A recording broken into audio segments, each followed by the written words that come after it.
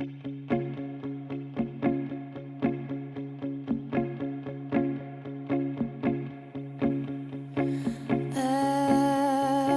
see the signs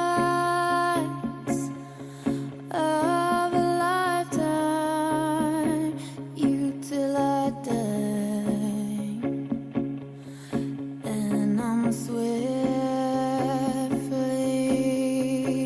out Irish goodbye.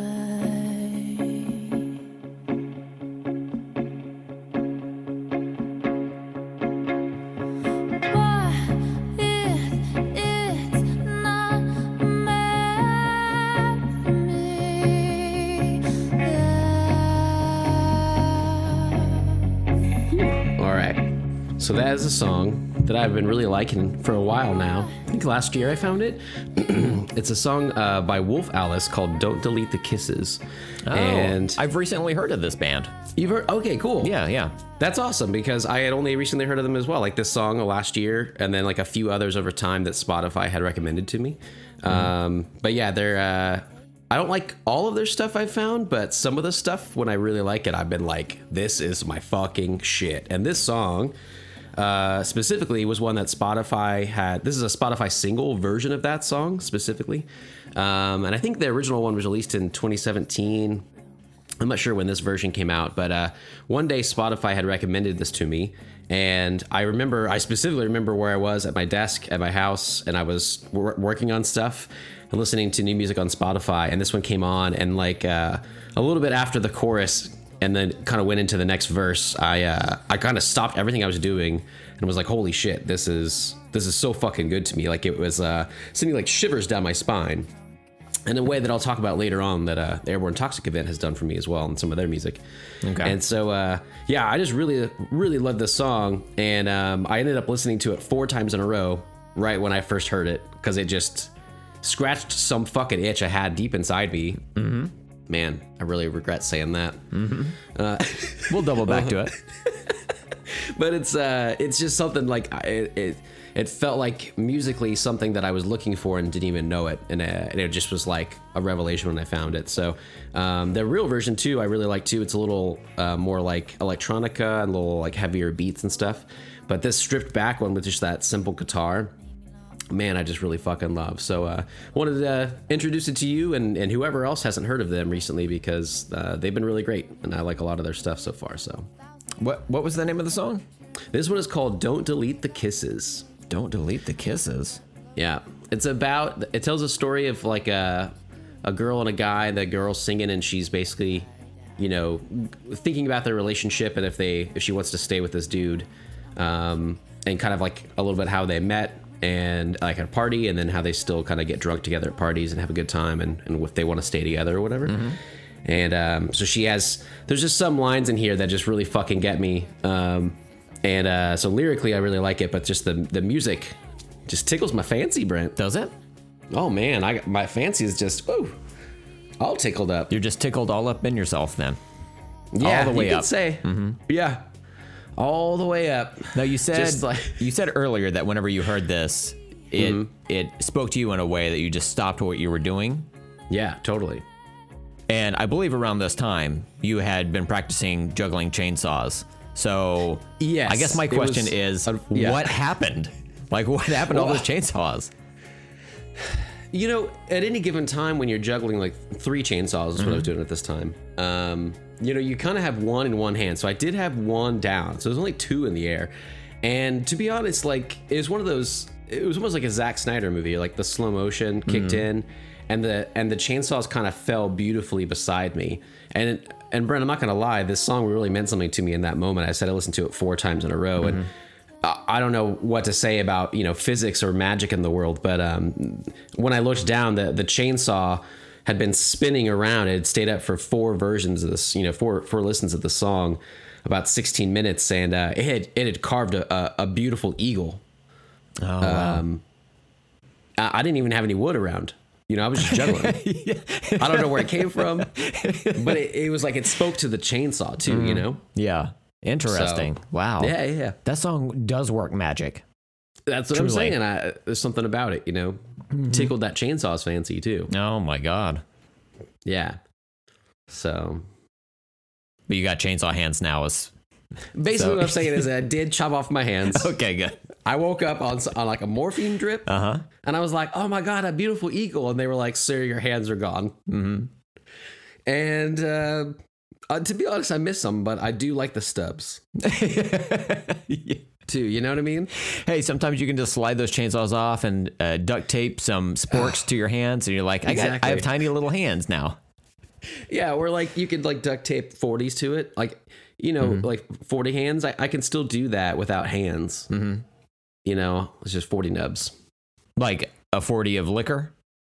Yeah, but I do not malt liquor, but I do like powdered malt. It's really dry, but I don't know. It's bad for your sinuses. So yeah, of course. I'll say that much. You ever met Stephen Fisher? He's got the maltiest nose you ever done seen. West of the Mason-Dixon, of course. Now, if you go east of it, okay, you might have a little competition, but yeah, on this side of the tracks, Stephen Fisher's your man. Listen, I just love to have a malty nose. I think that's Stephen Fisher. How can you tell? Well, I would say the covered nose and also the 2 chainsaw hands. Probably a dead giveaway. Now, if I have my druthers about myself, that's what I would look into. But also, I seen like a couple pictures online.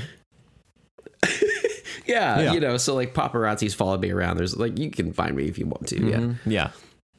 There's just something about a guy with chainsaw hands, and like people are attracted to that. And it's like, how do you put shirts on? And it's like the same way you do, one like at a time.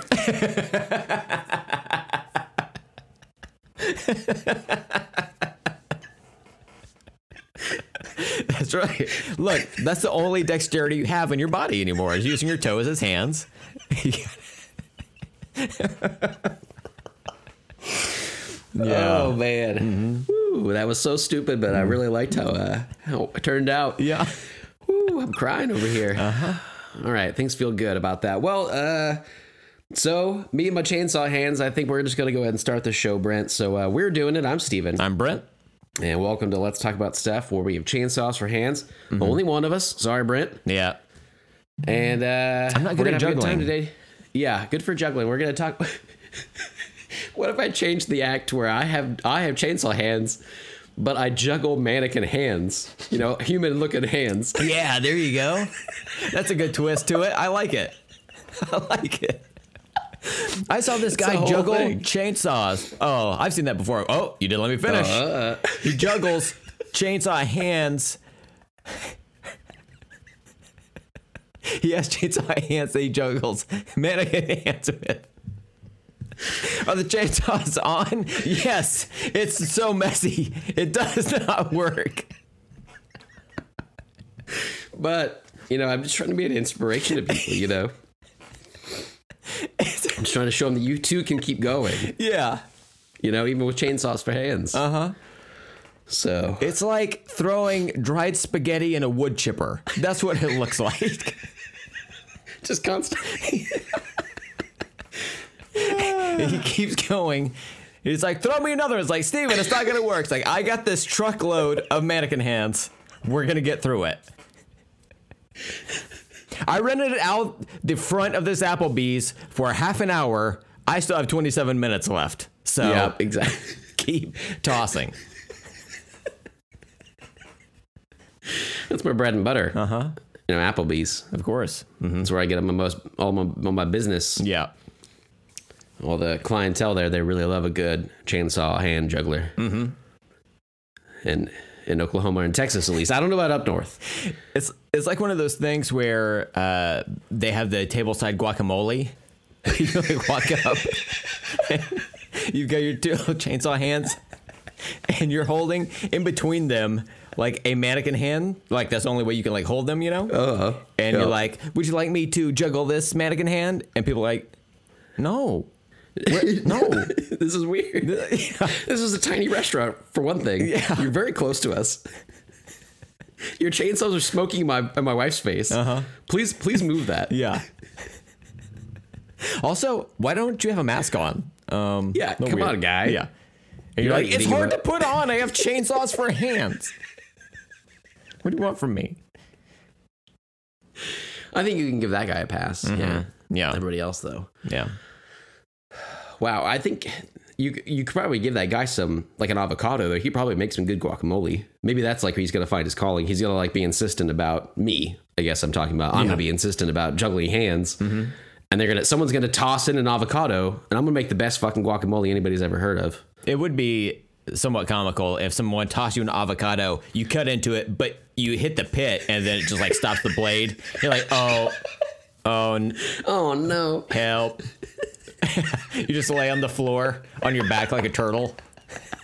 Wait for someone Sir, to walk what are you over. doing, please? Yeah. Please get up. You try to use, like it's stuck in your right chainsaw hand, and then you try to use the left one to like cut into it the other way, but then that one gets stuck. So you're just like laying on the floor on your back with your like an X of chainsaw hands over your body, and then an avocado stuck in between there. Stuck in the middle. It's like a finger trap. Yes, yeah, It's like an avocado chainsaw trap. yeah, Yeah. yeah. Is that the show title? Oh man. Well, this has been really fun to imagine this future world that I'm gonna, be able to participate in. I'm very excited to be chainsaw hands Yeah. somewhere out there in an Applebee's near you. It's gonna be a very exciting time. But we have a lot to get to today because we are reviewing, as everybody knows from the title now, we're reviewing the second album from my favorite band, the Airborne Toxic Event, which is called All at Once. Came out in 2011. So we are doing this for the 10-year anniversary. And I had told you before this was my favorite album of theirs, I think. And definitely in the re-listens I did this week, it certainly held up. So I'm excited to talk about that with you later. But I'm sure we have something to talk about before then. I know I have a few notes of something. But do you want to start us off? Did you have anything you watched or read or whatever this week? Or maybe listened to more music? I don't know. Yeah, I've actually got a couple of movies that I will mention. You had talked Perfect. about horror either at the beginning of this episode or perhaps in the outtakes. I don't knows? know. It's we've been through a lot already. Been recording for 24 minutes here, and Yeah. I don't remember what happened when. Who does? But I've seen a couple of horror movies. One is more of like a suspense, like I guess thriller, kind of, sort of, in a way. Okay. It's called Knock Knock. It was on, Oh, yeah. I think, Peacock or whatever. Okay. I had that month subscription so I could watch Halloween Kills, the greatest Totally. movie that's ever existed, Mitch, and the entire Terror Table. I guess it's more directed at Kyle, right? He won't listen to this. He doesn't know. Yeah. Who knows? Yeah. All the haters, basically. Pretty much, yeah. Whoever they may be. We're Team Boozy here, Yeah, exactly. greatest movie that's ever existed. Anyway, so I was flipping through there and I came across this movie that the lovely Ana de Armas is in. And it actually has Keanu Reeves in it as well. I was like, what? When did this happen? I think right? it came out in 2016, 17, something like that. That sounds right. And it's a movie where first of all, have you heard of this movie at all? Like, have you ever seen a trailer for it or? Yeah, I think I turned this on once to see if it turned me on. You know what I'm saying? And I don't remember watching a lot of it. I think I turned it on really late, and I watched like 15, 20 minutes of it, but I never went back to it. But I've definitely Okay. seen the trailer, and I know the concept of it, I guess. Yeah, it's a 2015 movie. Okay. Is when this came out. But yeah, Keanu Reeves, Lorenza Izzo, and then Ana de Armas. It's directed by Eli Roth. I think he wrote it as well. Oh, that's crazy. Yeah, forgot about that. The general idea is that Keanu Reeves, he's a family man. He and his wife and his two kids, they live in a home, and he's an architect or some type of It's like a cool house, right? yeah. And his wife and kids are going away for the weekend. He's going to stay at home and work. He's got this deadline for this project, and he's just going to stay at home and focus on that. And then he gets a knock knock on the door, the titular knock knock. And it's these two girls that are caught out in this rainstorm, Ana de Armas and Lorenz Izzo. I don't know why it's so hard for me to say these names. There's just like too many Z's I'm not expecting. You're like, what? Yeah. Yeah, we don't have a lot of Z's in our lives, I We think. don't. Enough. Yeah. Let me tell you. Right? Yeah. My sleep schedule confirms this. Yeah. So they show up at his front door and they're like, oh, we're trying to get to this party, but our cell phones don't work, yada, yada, yada. Can we use your phone? He's like, okay, cool. You can come in. And he gives them like towels and stuff. And they call an Uber to come pick them up. While they're waiting, they start talking and all this stuff. Kind of the general idea is that he ends up sleeping with both of them. And then they some crazy shit ensues after that. They start taking heavy advantage of him, and they just It's all a torment him. ploy? Yes, yeah, Oh, my God. yeah, and yeah. So it's him just essentially being a prisoner in his own home, trying to survive these two wild and crazy, well, not guys, but gals, and Yeah, that works. yeah. Yeah, so it's so weird that Eli Roth directed that. I'd totally forgotten that. But I don't remember watching a ton of it, so I don't remember a lot of what I felt. What did you think about it? It was interesting. Keanu Reeves is, I know people love him, but I don't feel like he's always a solid actor, like. He's back and forth. He's like Cage. He's like Nick Cage to me. It's like sometimes it's like, wow, he's an amazing actor, and sometimes it's like, that's a weird choice. Yeah. And it's hard to tell sometimes. Yeah. There are parts of this movie where I was cool with it, but then other parts I was like, I don't know what's happening here. It wasn't like an insane performance from him or whatever. It just like, I don't know. There's something about his acting where I'm like, oh, I could tell this person is paid to say these lines, Yeah. But generally speaking, I thought the movie was fun and certainly worth sitting through. So, and also there's some like sexy time stuff that's worth checking out. Okay. Sweet. I do remember that came out before I knew who Anna de Armas was. I feel like that was like before she really hit. And so I remember like looking back at it later, like watching a trailer and being like, oh, holy shit. Like I didn't even know that was her. And we actually watched last night Knives Out because it's a good November movie. I had seen it on Dates and Movies, a Twitter I follow that always like points out different dates and various movies. And they had said like November 10th or something like that is like when Harlan dies in Knives Out. So we watched that. And man, Anna de Armas is so fucking good in that. Yeah. She's really like exploded. And it'd be interesting to go back and watch some of her earlier stuff that I didn't, know who she was then. Yeah. She's definitely come a long way, I would say. But Yeah. it was an interesting watch, and I didn't realize it was an Eli Roth movie until like it showed up in the opening credits or whatever. I thought, oh, okay, well this will be wild, and yeah, it was.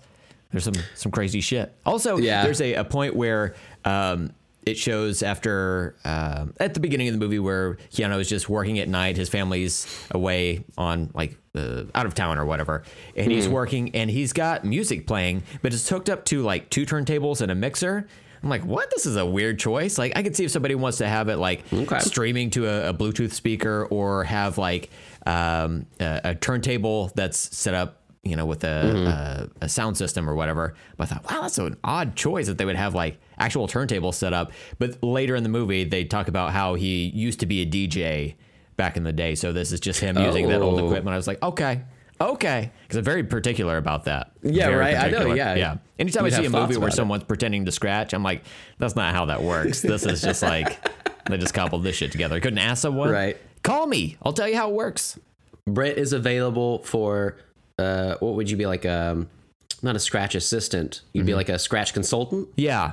Turntable consultant. Oh, that's pretty cool. / janitor. I mean, Janitor? Yeah. Wow. He's cleaning up jams all over this place. Jock jams. Yeah. You got a jock jam in your toilet? Oh, okay. Yeah. Oh, someone put a full Air Jordan down here. Okay. All right. No. Well, let me get the big plunger then.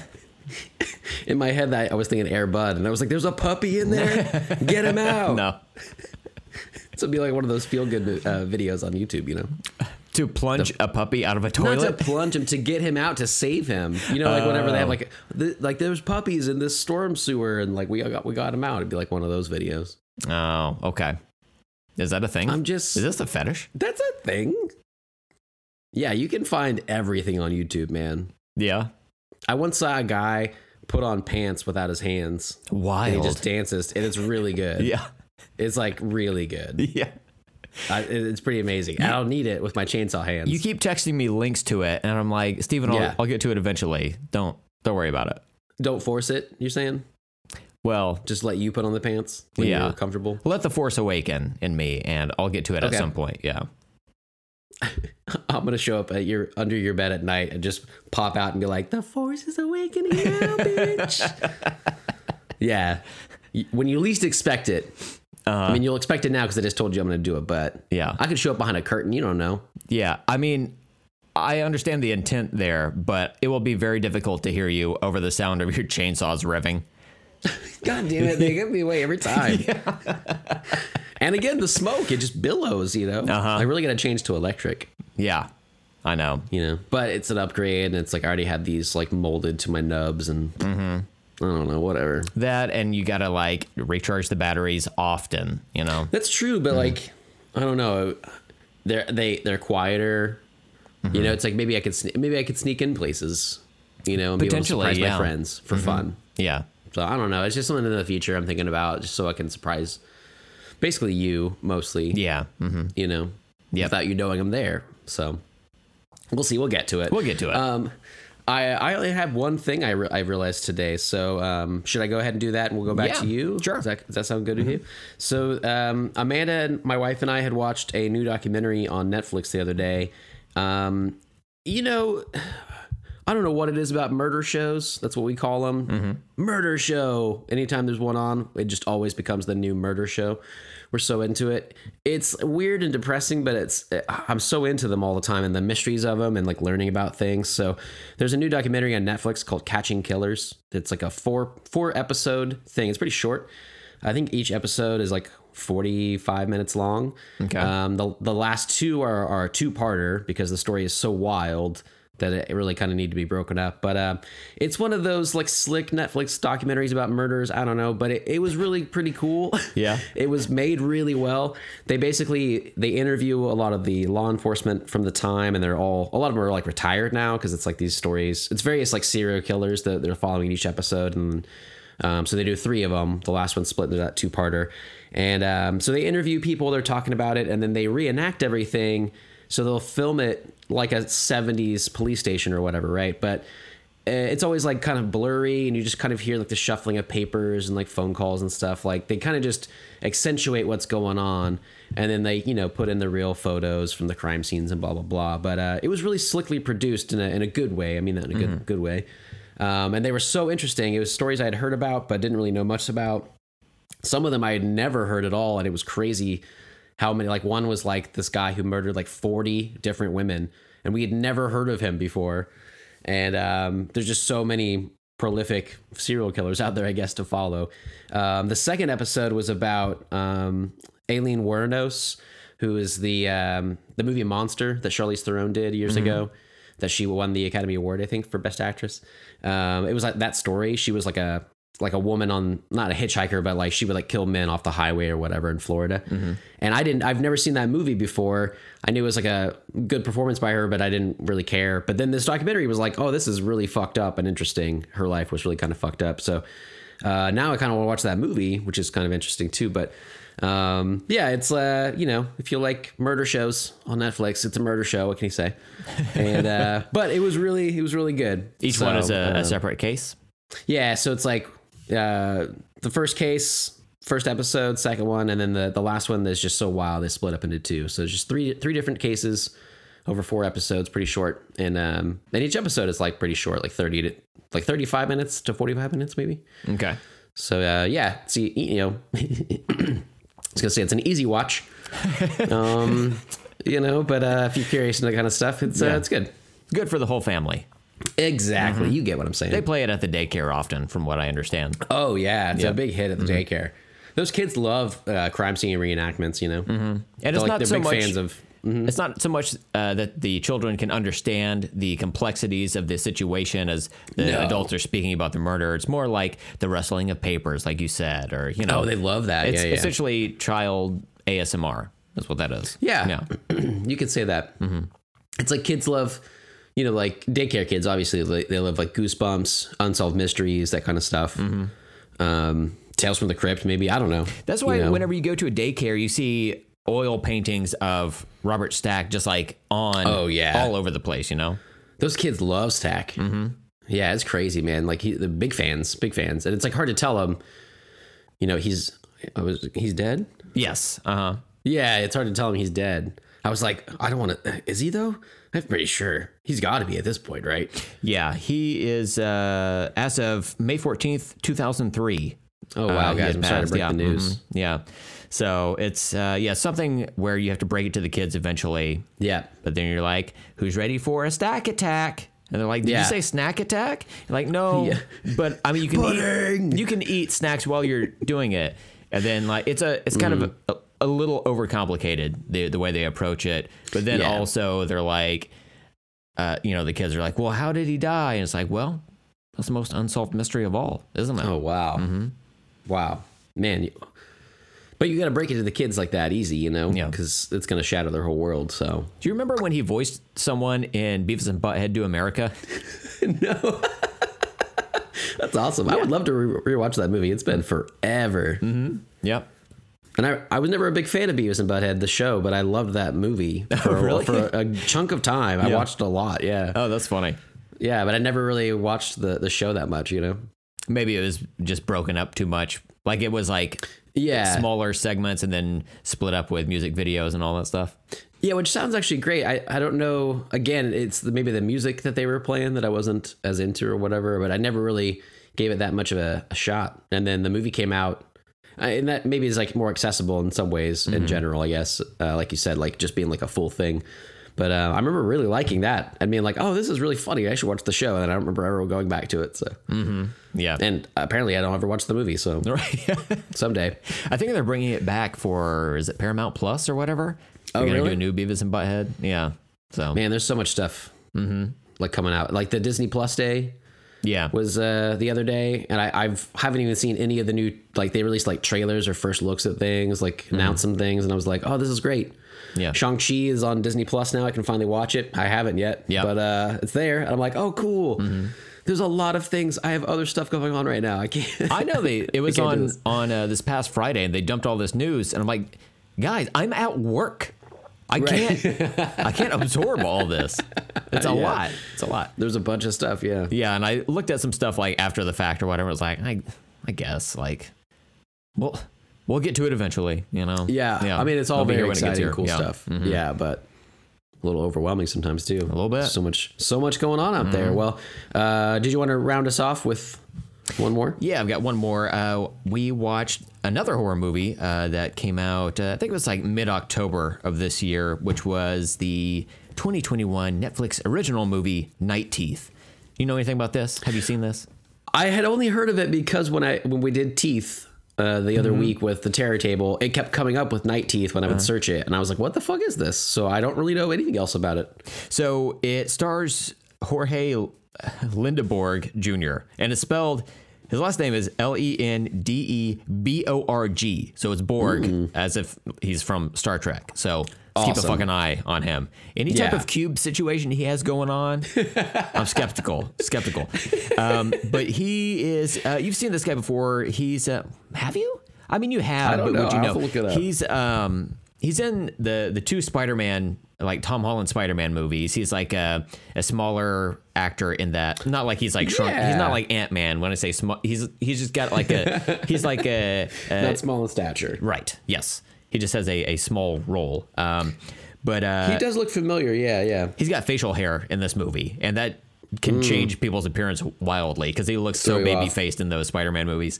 But he's also in, I think he's in Bumblebee as well. It said that, yeah. And interesting. So he's been in some good stuff lately. He's been in some hits. He's one of the newscaster kids in Spider-Man. There you go. Yeah. I was trying to like, who is he on that? Yeah, it's totally him. Okay, yeah. I get what you're talking about. Yeah, right on. So he's a college student, and he he switches places with his brother. His brother's like a chauffeur, and he can't make an appointment, and he's trying to earn some extra money. So he decides to pretend to be his brother to go chauffeur these ladies around town or whatever.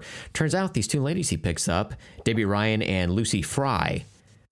Steven, they are vampires? What? At night with teeth. So it all makes sense Crazy. within the context of the movie. Yeah, makes sense. So essentially, it's an adventure of him like carting them around and taking them to these different places to do these different things or whatever. There's a whole background with like vampire stuff. There's vampire shit going on in this movie. Oh, I love vampire shit. Vampire shit is happening. And Because it's like bat guano. It's like good for various things. I was gonna say your skin. I don't know. not as red as you would think.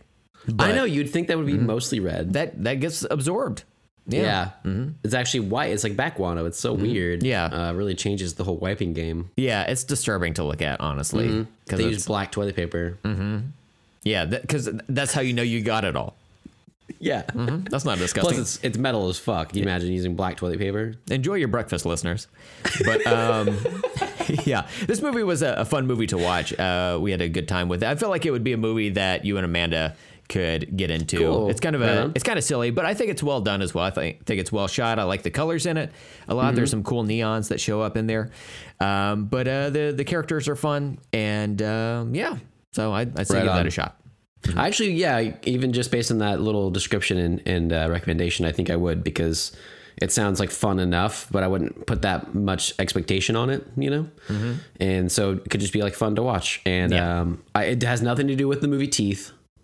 It's not a sequel to that, I right? don't know. I don't know that it doesn't Okay. take place in the same universe. Nobody expressly mentions, Gotcha. I've got vagina dentata or whatever. So I don't know. Like, would you just come out and say that? Like, if you Totally. or I had that would not be my opening line at a party, unless I was a little boozed up. Then it might be like, hey, You wanna see something? hey, man, come here. Hey, come here. You want to know a secret? Guess what? I have a vagina. Also, there's teeth in it. No, you heard me. Whoa, You two heard me right. revelations. You heard me right. Why'd you dress as a cop at this party? That's weird. I'm at a police station? Oh, fuck. This is happening again. I can't believe this. It's the third time this week. I really got to get bailed out of jail. I'm just really into this toilet wine at this point. I'm just real hard into it. Anyway, do you have some ping pong balls I can shove up there real quick? I'll show you. Do you have an apple? Eat it like a horse? And scene. I'll give you the core back. Yeah. Mm-hmm. Oh, as a keepsake. Yeah, you can bronze it. Put it on a chain. Yeah. That'd be an interesting piece to talk about. So Night Teeth. Yeah, I'll have to check that out. That's interesting. I always love a good vampire movie. So Yeah. yeah, And I'm down with that. I remember liking the finale of the movie. I don't exactly remember what happened, but I just thought it was a creative way to deal with Right the on. vampires. But yeah. Oh, excellent. All right. Well, anything else that you wanted to do for mini topics? No, we can good just to get go? into it if you want. Oh my God. Well, yeah. So the main event. This is good. We're getting to it early because I have a shit ton of notes, as I showed Brent before the show, and I think I wrote a lot down. I was gonna try to keep them tighter, but I realized there'll just be good talking points I could reference quickly. So Yeah. it'll be good to talk about. But let's do some background on this band and this album a little bit. So again, this is the Airborne Toxic Event. One of my first notes was, what a prescient name, right? We are living through an airborne toxic event, which I think is really fun that I found this band so long ago. And they're like, this will come in your future sooner than later. media. Oh, Brent. Oh my God, I'm going to give you such a big wedgie. With your chainsaw hands, that's just going to It's cut the through only my way to- underwear / my back. You're going to install a new crack in me. Maybe that's your new thing. Is you're like a crack installation specialist. Oh wow, that would be That's like you're trying to like be like, I don't have any skills. I just have chainsaw hands. It's like no, on your resume put crack installation specialist. Yeah. Oh, you can really dress it up sometimes, you know. It'd be like an infomercial, and it'd be like, oh, Steven, this is what it is. The infomercial is one of those things where it's kind of like on Joey on Friends, where he's like, you ever have trouble opening milk, and he just like shatters that like milk carton trying to open it. It would be like you, or an announcer would be like, were you born without an ass? And then you have to poop? What are you going to do? And it just has like a frustrated old man just like looking deadpan down the barrel of the camera. Just being like, oh, I ate way too much fiber. And like earlier, like as the guy's like talking or whatever, the announcer, it shows him like eating 14 heads of like broccoli or whatever, you know, just like just really getting deep in the fibrous tissue there. And then it slides over to you just from like the nips up. It's like, Steven is your man. Why? Pans out, 2 chainsaw hands pop up. Oh yeah.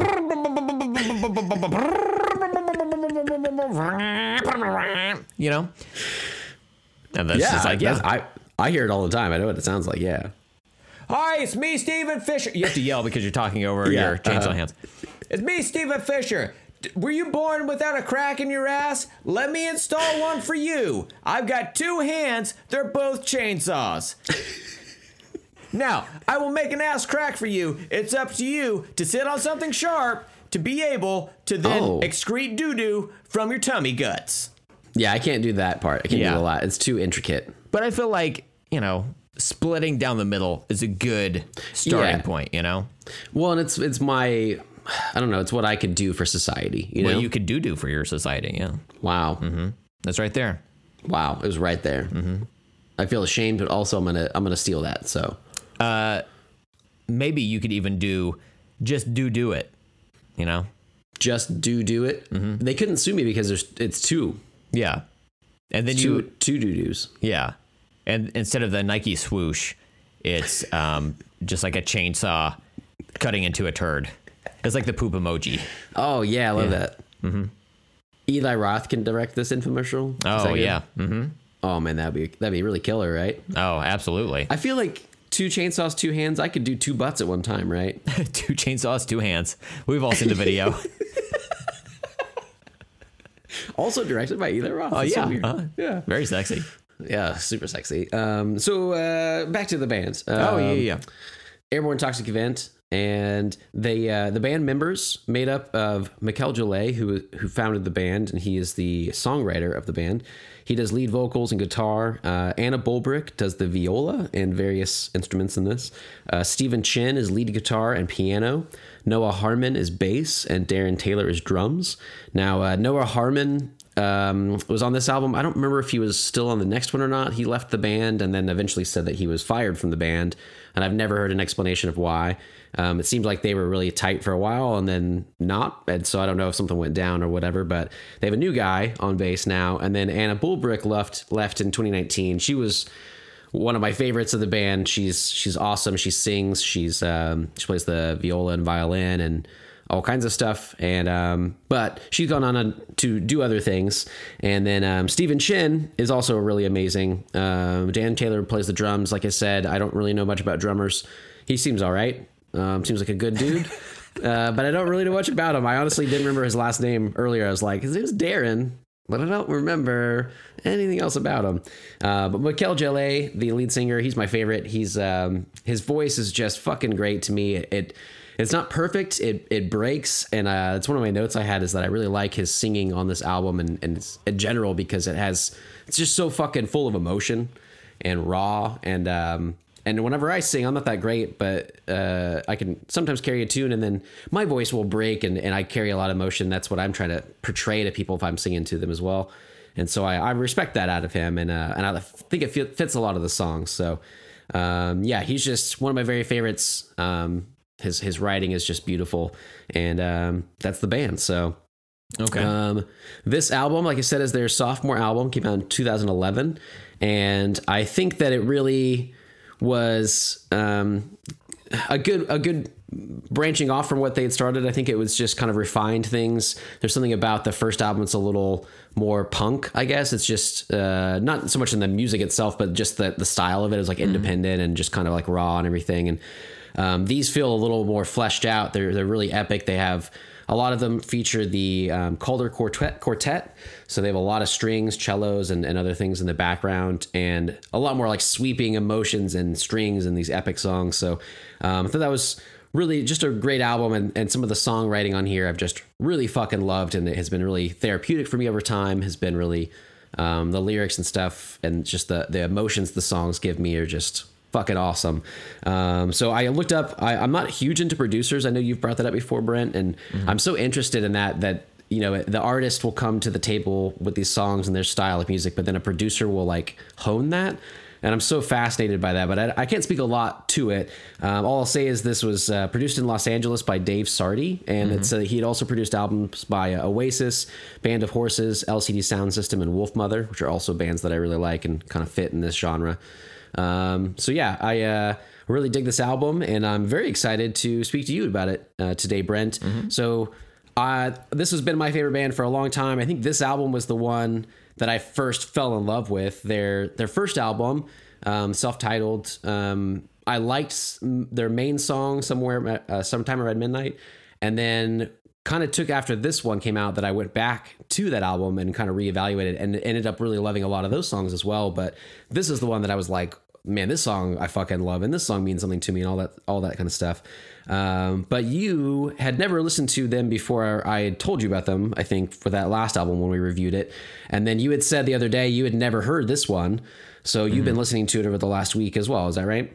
For the most part, I had planned on listening to this early in the week, but I got busy at work, and then I got busy at my personal life. So I did not get a chance to sit down with the whole thing until I think Friday is when I started listening to it. I think I've listened to this all the way through like 4 times now, including the bombastic music videos that they've got. Yeah, but sure. I've revisited certain songs more times than that, like maybe 6 or 7 times, because I really like some of them, and we can discuss that. Cool. Real quick, Awesome. I want to go back to something you said about the bass player being replaced. He was on their 3rd album, Such Hot Blood, as well, from what I can tell, and he wasn't replaced until the 4th album, I guess maybe on tour.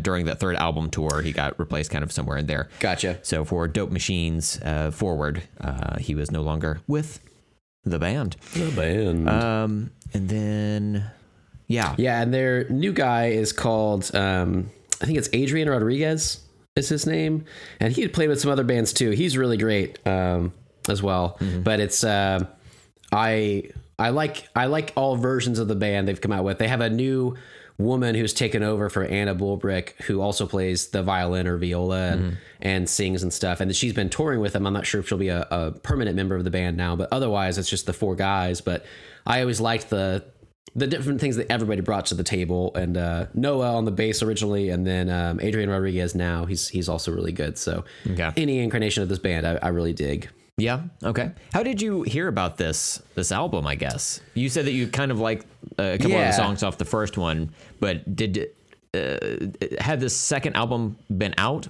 and then you worked your way backwards? It's weird. Yeah. It's like I found and there's lots of dates for their first album of when it came out. I remember it in like 2008, I guess, that I'd first heard Sometime Around Midnight, which is generally the one that I would mention to people if I ever tell them this is my favorite band. I've never met a single person that has known this band when I've said that. And then I'll be like, oh, well, you might know Sometime Around Midnight, because I thought it was like a big hit, and I've never met another person that knew that song. Right. And so I'm like, I don't know what it is. To me, it's been this band that I've been like, I don't know why they're not hitting, and they're amazing. But that first album came out, and it almost seemed like some of those songs, I might have mentioned it when we reviewed it a few years ago, that they're almost like a little more rockabilly. They were kind of like, it seems like the kind of guys who would play in the back of some bar, and there's like old cars and motorcycles around and stuff, like, and it didn't all click with me. And this one, it went a lot more into the strings and just different things. And I don't remember the time in between. Like I found that first album, I mostly listened to that one song. I listened to a few other ones. and then kind of put it away. And then this one came out. I must have just remembered like, oh, I liked that other song and gave it a shot. And then this one really clicked with me. And then I made me go back. But I think I just kind of, it's so weird, like thinking back now when I use Spotify so much now or YouTube or whatever to find music. YouTube was around then, obviously, but I'm like, I don't remember at that era what I was doing. I don't think I was still buying CDs. I was doing Pandora at some point, but probably after this. I don't remember where I would have found this again, like how I was stumbling upon music at that time, right? Yeah. After Napster, but before streaming, I'm like, what was that era? But it was something about it when I did find it, for this one in particular, really, struck me or whatever, really clicked with me. So, and it's a lot of those strings and stuff. It's very orchestral and very, I don't know, they're so epic, and it makes me think of like film scores and like the emotions that those can bring as well. But it's like a rock group, and it's so interesting to me.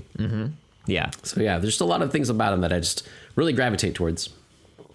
Well, let's see. I think I've got some notes that I've made for each of the songs that we listen to. So the main album itself is 11 tracks, but then there are a couple of bonus tracks on the deluxe edition.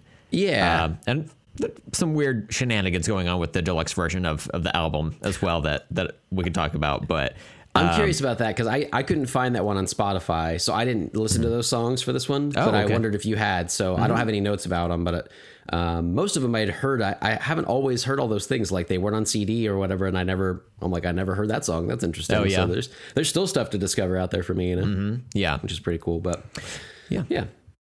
Well, I do have a few general notes about their songwriting and stuff before we get into the album. Oh yeah, that'd be great. I want to mention to you because you had talked about on their first album, and this album does the same thing. You had talked about how they don't really follow the typical things of a song that you would think, like the opening and chorus and like pre-chorus and chorus and verse and go back to the chorus and have a bridge and then outro and stuff. Like they really just let the storytelling kind of guide their songs. And so you had brought that up, and I had never even really noticed that. I don't really focus so much on that kind of stuff. I don't really know song structure or music theory that well. And so when I hear these songs and I connect with them, I never really thought much about it. But I was so glad that you brought that up because it's really made me think about it over time. And so I found a few interviews with Mikel Jalé talking about that. And one was from this interview with Prefix Magazine, where they talked about breaking standard pop culture formulas and the literary aspects of the band. Like their name is taken from a quote from a book called White Noise by Tom DeLito, and which I have, but I still haven't read.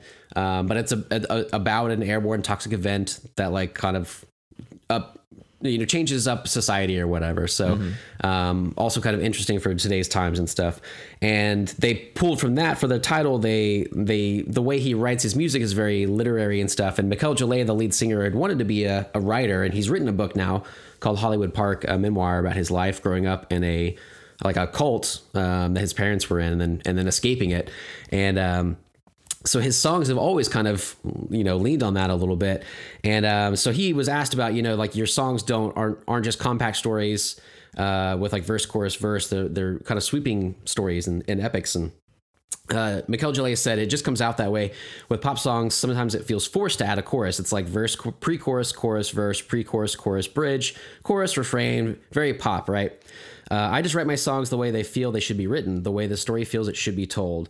Though that being said, we do have a couple of songs that are closer to that traditional structure. And I noted that sometimes too, whenever some of the songs will lean into that, but a lot of them don't repeat anything. They just kind of have a bunch of different verses that go musically in various ways. And he said, it all depends on where it feels the song should go. And during a show, you've got to tell a story, make an arc, bring the audience with you. At certain points in the show, you use a particular song for resonance to hit those emotional peaks and valleys of the story you're telling. So even like not onto the songs themselves, but even like how the album plays out or how you do it in a show and bringing the audience along with you and stuff. And their shows are so, I don't know, they're so lively. He always like climbs on shit. He gets up on the rafters and stuff. Like it's a very rock show, and it's they switch instruments a lot. They really get into bringing the audience with them through this journey or whatever he's trying to tell you. And I've just always been really attracted to that. I don't need the typical song structure of things. I realized like there's so many songs of theirs that I was singing along every word, but I'm like, it's not that I know the chorus really well. It's that I know every verse really well. And it's just like 8 verses in a row and that's it. And that's the song. Yeah. And there's no like flow to it in terms of like peaks and valleys of the typical pop structure. There are sometimes, but a lot of them just kind of meander and go on these journeys. And I find it just super fascinating to listen to that way. So Yeah, it throws me off a little bit because I'm expecting like in the feeling of a song, I'm like, oh, this feels like it should be a chorus now, but it's like, no, I'm not going to do that. I won't do it. I'm Mikel Jolet, and I won't do that. I will tell you where to go on this we are journey. going here. Yeah. Yeah. That's interesting. Yeah. Yeah. Because I feel one of my notes was last week when we reviewed Metallica, there were certain parts where I was like, I thought I was going to do this thing and it went this other way. And sometimes that's good. And sometimes it would surprise me in a good way. But sometimes I was like, oh, I don't really like this. It's not scratching that itch that I'm looking for. And some of these songs for me, like, I'm like, they do a lot of things that I didn't expect or didn't want until I heard them. And I was like, oh my God, that's perfect. And it feels good. One of my notes was that I like feel like the shiver down the spine or like certain tingles in my body that I'm like, it just feels like I'm in tune with this, whatever his emotions he's trying to portray to people. And not going back to just like a chorus right here, but like, hey, we're going to go on this thing and it's going to have a toy piano and a violin or a viola in the background. And we're going to go on this little journey real quick and then come back to this really bombastic, huge ending. And it's just like, whoa, what just happened? And it's just I like that journey. And they, for me, something about it just really, really clicks, It helps guide me along that. So I saw there were a couple of music videos for songs on this album, one for Changing and one for Numb. But also they've made these bombastic videos for each song on the album, which are these like one take, or they appear to be one take videos of each of the songs. Can you speak to that? Like why do they make these? Yeah. Is that just for like promotional purposes?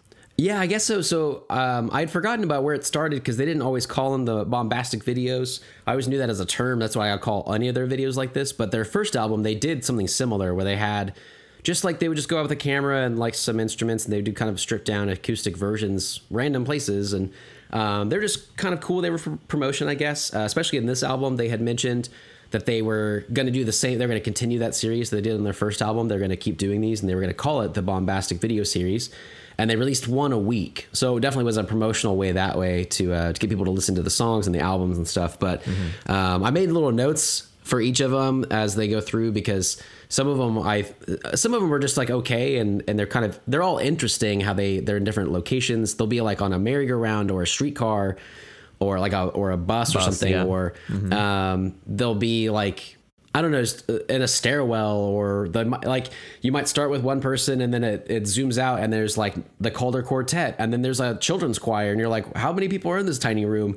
And they're epically intimate. It's really they're really interesting to me. And it's just they're very cool stripped down versions. And then you get like a music video for every song on the album that were really cheap to make. And they kind of did these one take quick little ideas and they sound so interesting for what the album was and kind of changing them in a different way.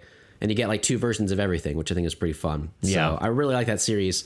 And I had notes about each of them as we go through, but I'm curious what you thought about those as well. Okay, cool. Yeah, we can certainly talk about those. If people are just now listening to this episode because we're talking about this and, we've got the hashtags and all that stuff in there.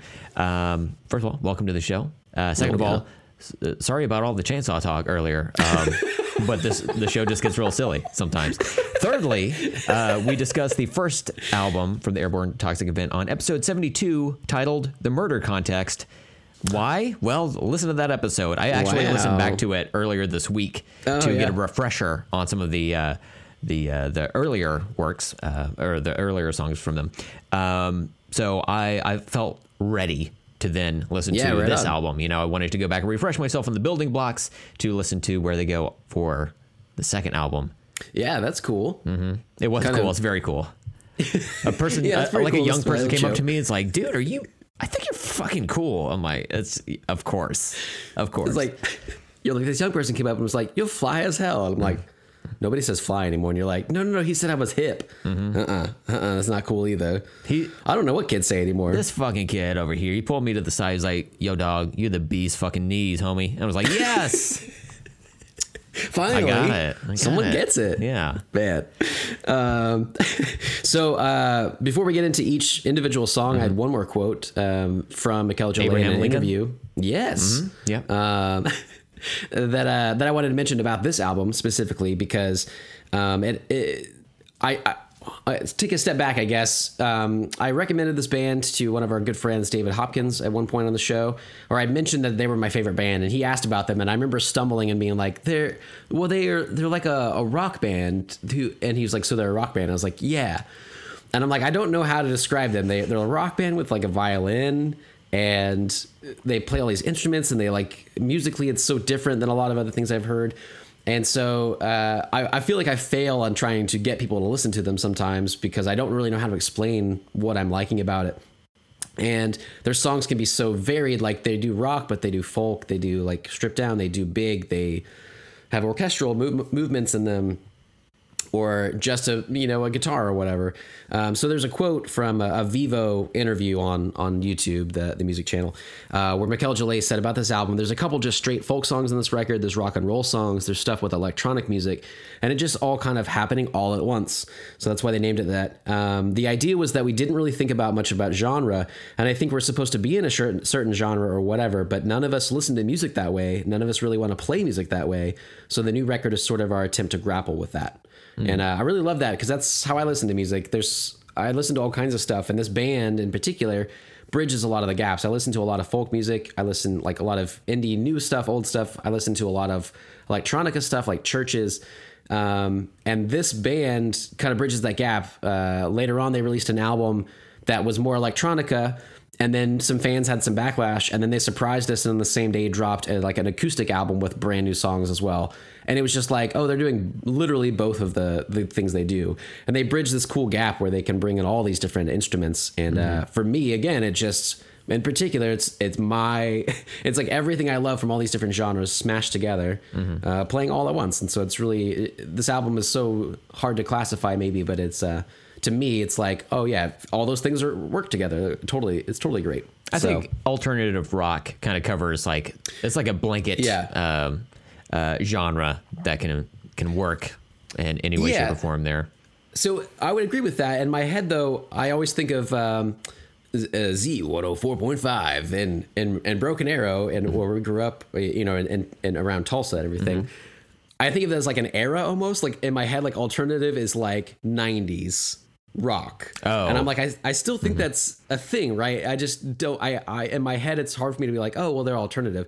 And now I'm like, oh, that's a great term for it, Brent. Thank you. And then maybe, expanding on that with like, oh, and they have strings and they have all this other cool stuff going on. But yeah, they're like an alternative indie band, and I thought this album as well, some of the interviews around them and the songs they did at the time, they did a promo spot for Gossip Girl around this time. Oh. And they like played in the club in the season finale, like 2 songs or whatever.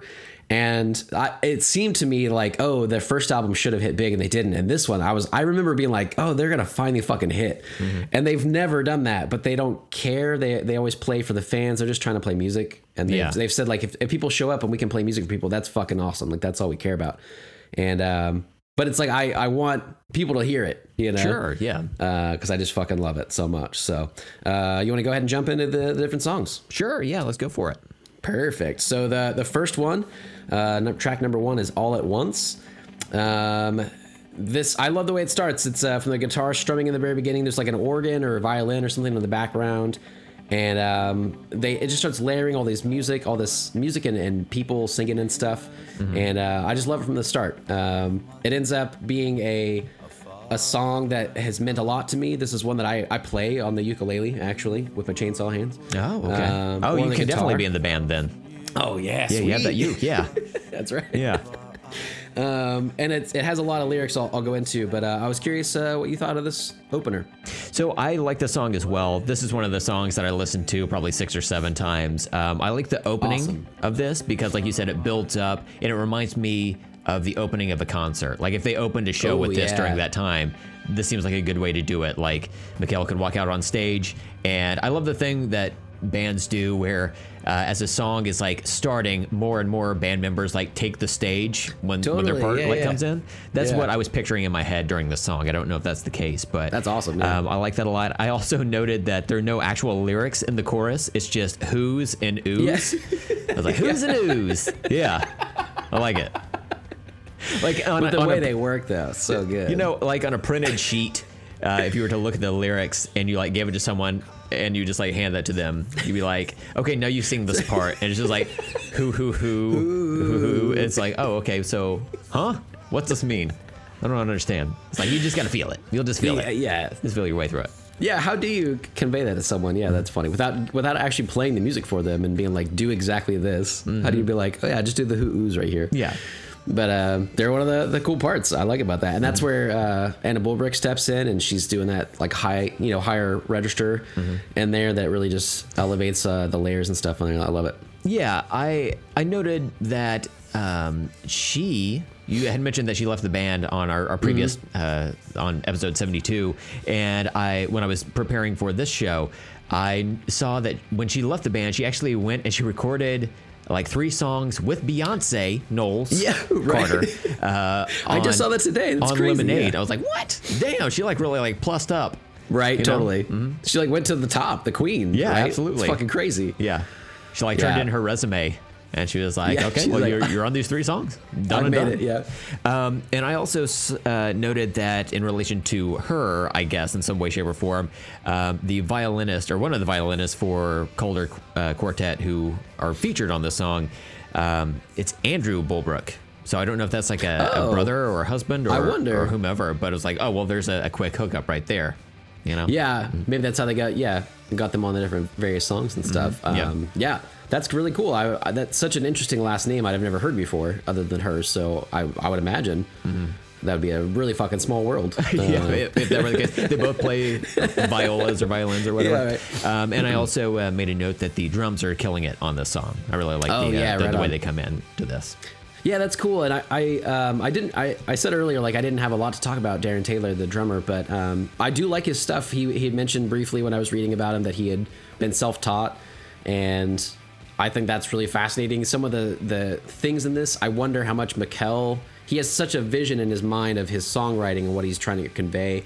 I don't know all these different layers, if it's him or if it's, kind of the collaboration of the band, like where they're pulling in with that, if he had it kind of orchestrating in his mind, or if they're like, oh, this is what would sound good. But something about it, it's just really cool. And I like the drums on this song and so many of them.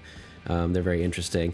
A lot of things on this too I'm going to mention is that a lot of the lyrics mean so much to me, so I'm going to try not to just read, but some of them I just think they're fucking poetry, man. And I really like poetry, and I like slam poetry and stuff, and a lot of these kind of remind me of some different slam poets I know that say their poetry over music and stuff. Mikkel obviously sings these things, but some of them mean so much to me. So on this song, there's a part that I like a lot, that I always sing. This is why I like singing the song. It gets something out whenever I'm frustrated with life or how things are going, whatever. And it says, we grow old all at once, and it comes like a punch in the gut, in the back, in the face. When it seems someone's lied and our parents have died, then we hold on to each other in their place. And I feel the water rising all around us. Maybe that's okay. Yeah, I feel the world changing all at once. I guess it'll be okay. And from the moment I heard this till now, like, so much has changed since 2011 in my life and in the world at large. And that section of lyrics has gotten me through so much shit. It's been like really therapeutic, and this whole album has been therapeutic for me over time. And sometimes I'll notice that I'll cherry pick the lyrics. I was going back reading lyrics for these songs, and I'd be like, oh, that's what he's been saying this whole time. But I realized, like, I just took like a piece here and a piece here, and I applied it to my life wherever I needed it, and that's changed over time too, which is fascinating too. Just how music has that power to help through some stuff. But this song is it's a roller coaster of emotion and music, and it just scratches that itch that I fucking love all over again. This great way to start the album. I'm so glad that you listened to it a bunch of times. It's one of my very favorites of theirs. So, is this one that they keep in the rotation whenever they play live? I think so, and this is so weird too because the last time I saw them, I think was 2015. That might have been the last time they toured, and I haven't seen them in so long. They do play a lot of their hits, but they're always touring like any band with a new album, and so they play all those new songs. But I feel like this is one of their staples that I have heard a few times, because I've seen them 3 or 4 times in concert now, I guess, over the years, and I feel like this is one that sticks around. Okay, well, good. But I don't really remember, and this one, the bombastic video, it's black and white. It just has like hanging lights, and it kind of starts on Mikkel in the foreground, and then like the band is kind of stair step behind them, and then eventually the Calder Quartet is there, and there's like a children's choir. Yeah. And it's just fucking like awesome. The song swells into this really epic thing, and the video really fits that. It's one of my very favorites of that. Yeah, I like the reveal of all of the like band members are like they're already there. They're just hanging out in the dark, right? like some vampires or whatever. Yeah, Like some night teeth. blah, blah, blah. Turn on the light for me. I am playing guitar now. Just accents. I'm like the Kirk Hammett of this band. Blah blah blah. Oh yeah, there you go. Yeah. Or He's in Metallica. He's the lead guitar for Metallica. Oh yeah. I was like, I know that name. Yeah. Right. I was I was trying to go back through my head, and the only one I could remember was no, I can't remember his name. Who's the lead singer's name? Metallica. Oh, it's Brent. Yeah, that's right. You're fucking when I was listening to our last episode, and your was fucking just getting me, man. I was cracking up all over again. My throat hurt up through like Tuesday from doing all that. It's wild. So fucking funny, man. Thanks. All right, so track number 2, Numb. I thought this was going to be a cover of Linkin Park's Numb, and I was a little bit disappointed. It was like, That's okay, I guess they hilarious. did a good version of it. That'd be interesting. You like, what if this whole time I was like, never played this for you, and you're like, I know this song, and I'm like, oh, I didn't know that was them. I do feel like I know. What is Linkin Park's Numb? I've sing it for me right now? become so numb. I can feel you there. Right? Uh-huh. Yeah. Does it not ring a bell for you? No, I know it does. That has a cover too that I do like by someone. I can't remember right now, but like a slowed down. A girl on the internet. Yeah, Okay. a girl on the internet. There's a good version of that. Here we go. Oh, it's like a whistle. Oh yeah, hell yeah. Okay. Let me see if I get to the chorus here. Oh my god. Chester. Oh. Oh hell yeah. Yeah, play that.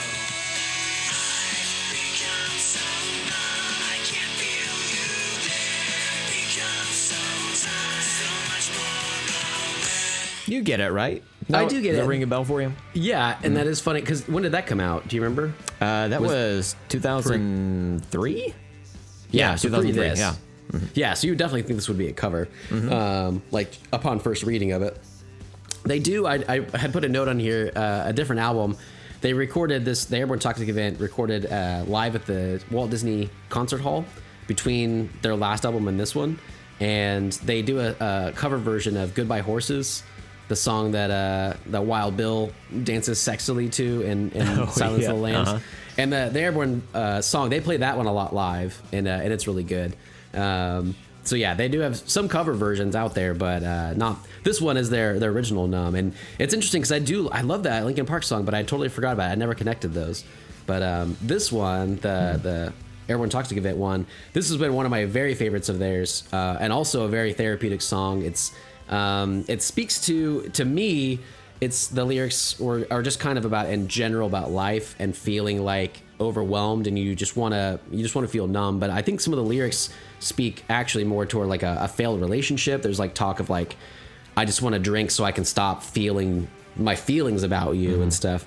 And it's been an important song to me over time. Musically, I really love it. I like the feeling this song gives. I'd put a note that it makes me think of like walking around New York City in like circa 2009, and specifically the movie Nick and Nora's Infinite Playlist, which is one of my favorites. That I feel like some of this music could have fit really well in there and that era. And it has all these instruments you wouldn't expect on a rock album. It has like a piano or a xylophone and like electronica, kind of like a bass in the background at some points. It's got all these different layers and stuff. But lyrically, I've always just really liked it. So I was curious, what are your thoughts on this one, Brent? So real quick, I noticed that when we were going to like discuss this, I went ahead and downloaded the deluxe version of this off of Apple Music. And I noticed that this song was missing off of a version of the deluxe album. There are like two Weird. different deluxe versions of this. So it was on one, but not the other. So That I is some I was shenanigans. like, I don't have time for this. So I went back and I downloaded the original release of this with Okay. just the 11 tracks. And then I went and listened to the bonus tracks off of Just the other separately. thing. But yeah, I was like, man, how could Interesting. they exclude this? This is one of the more catchy songs on the album. Right I would on, say yeah. it is to me anyway. And on Genius, it said that this song was about touring, but also could be about something else. I'm like, well, that's not helpful. Yeah, like you could say that about anything, literally Yeah, I don't know if I anything. trust Genius. Yeah, yeah. This song is about animal crackers, but I could be wrong. I don't know. Like, okay, well then why even try at this point? So is it about touring? I don't know. But it I seems, wonder, yeah. It seems like you were saying like you can take the lyrics to this and Yeah. shape them to whatever you're feeling at that point, which is ironic because you're not really feeling anything if you're numb. You know what I'm saying? That's the level how it plays with the layers. Jolet is working on. Is it Jolet or Jolet? Jolet, Mikel Jolet. Okay. Mikel Franz Jolet. I found his middle name on something I was reading an article about him. Is this when you were going through his trash? You're like, I've got it. They'll never catch me. About that time the spotlight comes on, I was like, it's the guy with the chainsaw hands again. I knew it. I told you to get out of here. Go on, get. He hit you with a spray bottle. Trying to scare That off a always cat. works. I'm scared of those. Yeah, I know. Yeah, I'm really scared Your little of like glowing eyes. You're like a raccoon. You have a little raccoon mask over your eyes. Oh my god. Yeah, you know my look. It's my nighttime jog look. That's all. Yeah, it's like, look, I'm just trying to dress up as Robin from Batman and so this is my whole thing. Yeah, I don't know what the problem is, you know, but people get really sketchy about that. So Yeah.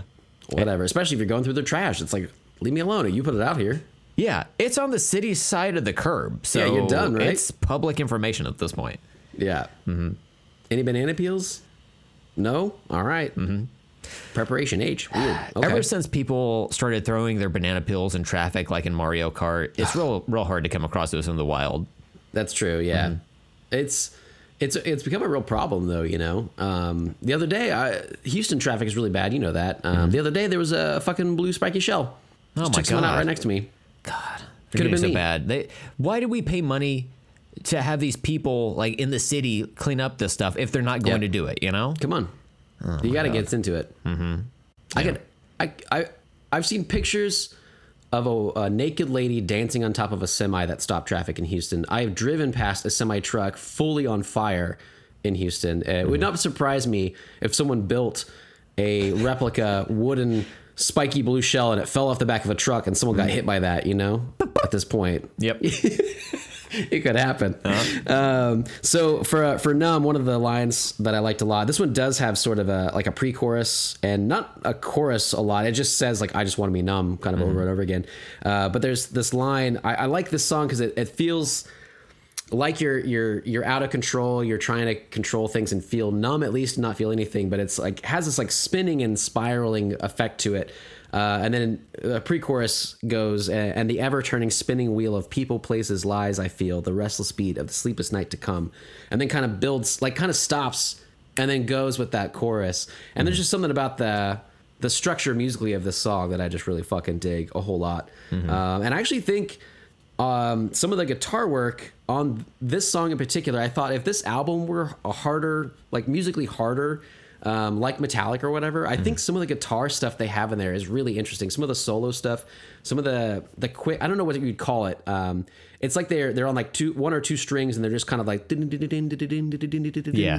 just really like quick thumping, you know. And sometimes I'm like, man, if that were more distorted and these songs were harder, I wonder what these would almost sound like by other artists sometimes, interpretations of them. And I love them for what they are, and I seems like you're digging some of it at least. And but I wonder like, what would that sound like if it were? Would that be more accepted in this genre if it were like harder? That'd be kind of interesting to me. And this song is one of those that proves that. So Yeah, the galloping they do on those strings a couple of times, it reminds me of Eye of the Tiger a little bit. You know, the opening of that song. yes, that's With a great the way to build-up. put that for people. Yeah. Yeah. It's like, oh my God, I feel like I'm rising up straight to the top. Yeah. Weird. Okay. Feeling a little rocky today? A little bit. A little bit. Uh-huh. And they eventually get a bass player named Adrian? Is that what I'm to understand? Wow, it's all connected. This is all predestined. wow, Yeah. that's amazing. The Lord Wow. does work in mysterious ways. That's right. So the bombastic video for this one is it looks like on a bus, and Yes. there's actually a part where you can see this like old man sit down behind them, which I thought was funny because it's mostly pretty stripped back, this version on the bus. But then Mikkel has a voice that sometimes he'll go up another octave at a certain point in the song, and then he really just kind of fucking belts it. That's where I love his emotion comes through. And he starts to do that, and I thought so much about like how annoying that probably was. If I was on that bus, I'd be like, "Shut the fuck up!" Like if I didn't like the music, I'd be like, "You have a whole band on here, right? Yeah. Like one snare drum or whatever, but they have a drum, they have all this stuff." So I wonder how they got permission for that one or whatever, The drummer was like playing the snare with his fingers, Yeah, he was just right. like tapping on Quiet. it. He had his hands flat, but otherwise, yeah, it was kind of fun to watch. But I wondered if they rented a bus for like half an hour and they were like, Maybe, look, we yeah. just need to take this around town. And maybe that was like some of their management or whatever that was on the bus in the background or what have you. Just, Yeah, maybe it's just just because I somebody they know. cannot imagine people Yeah. getting on this bus and seeing this happen and not try to like photobomb them as they're recording or whatever, Yeah, like nobody interrupts them either. Nobody seems bothered by it. Yeah. Yeah, and even when the song stops, the camera like kind of turns and it fades to black in a way, but nobody yells like O'Doyle rules or whatever, Yeah. None of that shit. Are like, oh, okay, this has to be people that are in on it. Or they were Yeah, given like yeah. $10 to just sit there silently. I wonder that because everything just seems so like they don't have a lot. This isn't like a huge band. They don't have a lot of money. They were doing like 11 music videos essentially. Like they can't pay a ton. They clearly like some of them rent out places because it looks like a music studio or whatever. Or like they're on a merry-go-round. I wonder nobody else is around them in that one. I wonder if they rented that too or snuck in somewhere. I don't know. But yeah, it works. And nobody tries to. O'Doyle rules them. Also, a banana peel accident in that movie with that family. So, man, see, they there really you got go. together. Damn. Wow. We are on it. We are Fuck yeah. making all the connections. Is that today. Billy Madison? Billy Madison. There yeah, you go. Yeah, for sure. It's Nudie Magazine Day. Anything else for Numb for you? No, Any notes? we can move on if you like. So the next song, track 3, is called Changing. I'm so interested on some of these too. I like so far you liked that first one a lot. I think you like Numb a lot. But some of the songs I was like, I wonder if this might be Brent's favorite, and it was never mine. Like Changing to me has grown to me over time, but it wasn't my favorite at first. It's fun, it has a good hook and a good beat. But for like lyrically, it wasn't a whole lot. This is one of the songs in an interview I'd read or listened to with Mikkel Jallet. He said like some of the songs are folk songs or rock songs. Some of them are just jams, and this one has like a real like chorus and stuff. Like they really just kind of, it's just like meant to be a song you dance to or whatever. And so it never meant a ton to me, but it's grown to me over time. And I also, this is another song I wondered like by another person if this would have been a bigger hit. They tried to make this a hit. This is one of the music videos you mentioned they had done, and it was on Spotify. This song has been played 17 million times. Oh, so yeah. it actually is. It's the number one on this album by far. The next one was All at Once, the first track, which had 6 million plays on Spotify. So this one's definitely the hit, but it was never for me. So I was curious, maybe this was one you loved, maybe it wasn't. What are your thoughts? Wait, you said that this song has 17 million plays on Spotify? Yeah. Wow, so they earned Number one on this for $28 sure. from this. Interesting. Hey, 27.50, man. Oh, yeah, that's right. Taxes. Fuck. They get you coming and going on this. Steven, this is actually my favorite song on this album. I thought, that's hilarious. As soon as I love it. heard the opening notes to this, I looked directly at my phone because I had it like playing on the speaker at first. And I was like, hold on, let me back this up. So I went back to the very beginning and I cranked it up. And I was like, holy shit, this song is a fucking jam. Like, I there's love that. That's There's amazing. something about the musicality of it. I'm not really a melody person, but there's something about the melody of the instrumentation here that really spoke to me. And That's I awesome. love that a lot. I think it's the most fun song on the album. For sure. And it has like a bouncy energy to it that I respond to. So I certainly appreciated that. I also noted that it's catchy as fuck. Oh, yeah, with for the sure, guitar right? and the vocals there. It has like this really good like walking bass line to it that helps like drive everything forward, even when like some of the other instruments duck in and out of the song. And on the third verse, it's just the vocals and the drums. And I am picturing in my head, like during this live performance, that's when he has everyone in the audience like clap along or whatever. I'm like, this is like the audience participation portion of this song, and I'm here for it. That's all I awesome. want. It's perfect. I loved it. I'm so glad. I really thought there were some songs on here that I was like, man, this is just a little like for sure. Like the hook on this is so good, and it the beat that keeps along on there, and how they drop out the rest of the music, and it just goes along with the clapping. Like they had they have a music video for this, which has these guys called the Striker All Stars from LA. They're like a dance group. Yeah. So they're in the video. They are also in the Bombastic video, which is a more stripped down version, but they're still there and they clap along and do all this cool shit. And then there's a third video that was also produced by Vivo called Vivo Go, where they're on another bus and they invited a bunch of fans on, and they do like everybody's fucking clapping and they really get into that on the bus. And it's a pretty great video too. So you have a lot of versions of this out there. And they definitely, you can tell like this is the one that they loved like to play the most, right? It's the most fun to enjoy and everything. So yeah, it's a lot of fun, and those dancers are pretty rad too. I could see this being like the end of a concert. You know, you want to go out with a bang. This is the one you do, and you have people clap your hands. Unless you've got two chainsaw hands, that's going to be problematic. There might be an avocado clap. It's like I tried and I caught this avocado. God, this keeps happening to me. I can't. This, you know what? Let's just end it. I'll just hold my arms up in an X. Avocados are dangerous. That's what I'm telling you. So when I was watching the videos, I watched all the Bombastic videos. I watched both music videos that were associated with this. Listened to both bonus tracks. So I tried to come as prepared as I could.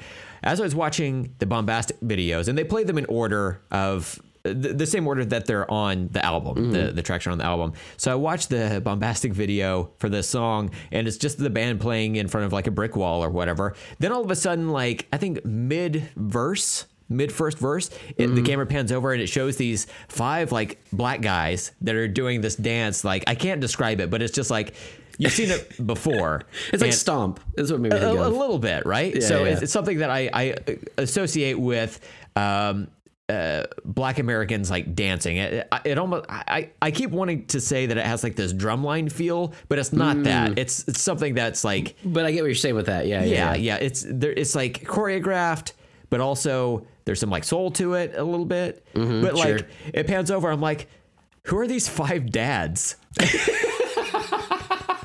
Their clothes and stuff. Yeah. I was like, where are they in this music video? And then like they kind of like clap along and like they like play on their chests and whatnot throughout the video. And then like toward the end of the song, they walk through the band playing or whatever, and they sing along and everything. It's like everybody's having a good time. That's what this song is. This song is like the good time on this album. Right on, totally. And then when you watch the actual video, they're in there. So you could tell they It's shot like a whole club. Yeah. They shot this Bombastic video the same day as, you know, recording the actual video from what we could tell.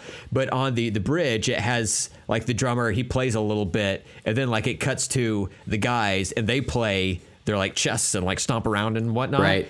And they incorporate that into the music video, which I think is fun. It's like an alternative way to listen to the song outside of what you would hear on the album itself. So it's totally an extra little bit of something to it. And like this band is very singer-songwriter focused. So anything that plays with or adds additional rhythms to it, I appreciate, because that's how I listen to music. I mainly pay attention to the rhythm of something instead of like the lyrics or the melody for the most part.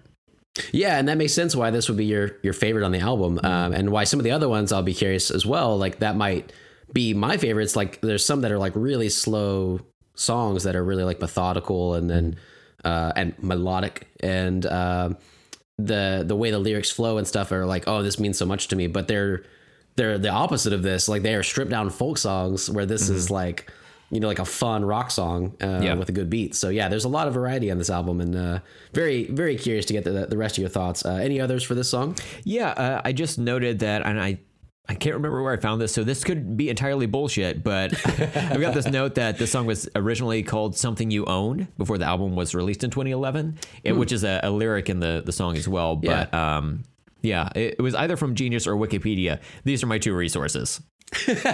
Well, and also with this one on the bus, the Vivo Go video they had on the bus, he shouts out in the middle when they're not singing or whatever, he shouts out that this started as an answering machine like song that they did, I assume, at his apartment or something. Oh, weird. That they were just like playing around with this song and like making up shit for an answering machine. And then they were like, oh, this is actually a good song. We should like develop this more, I guess.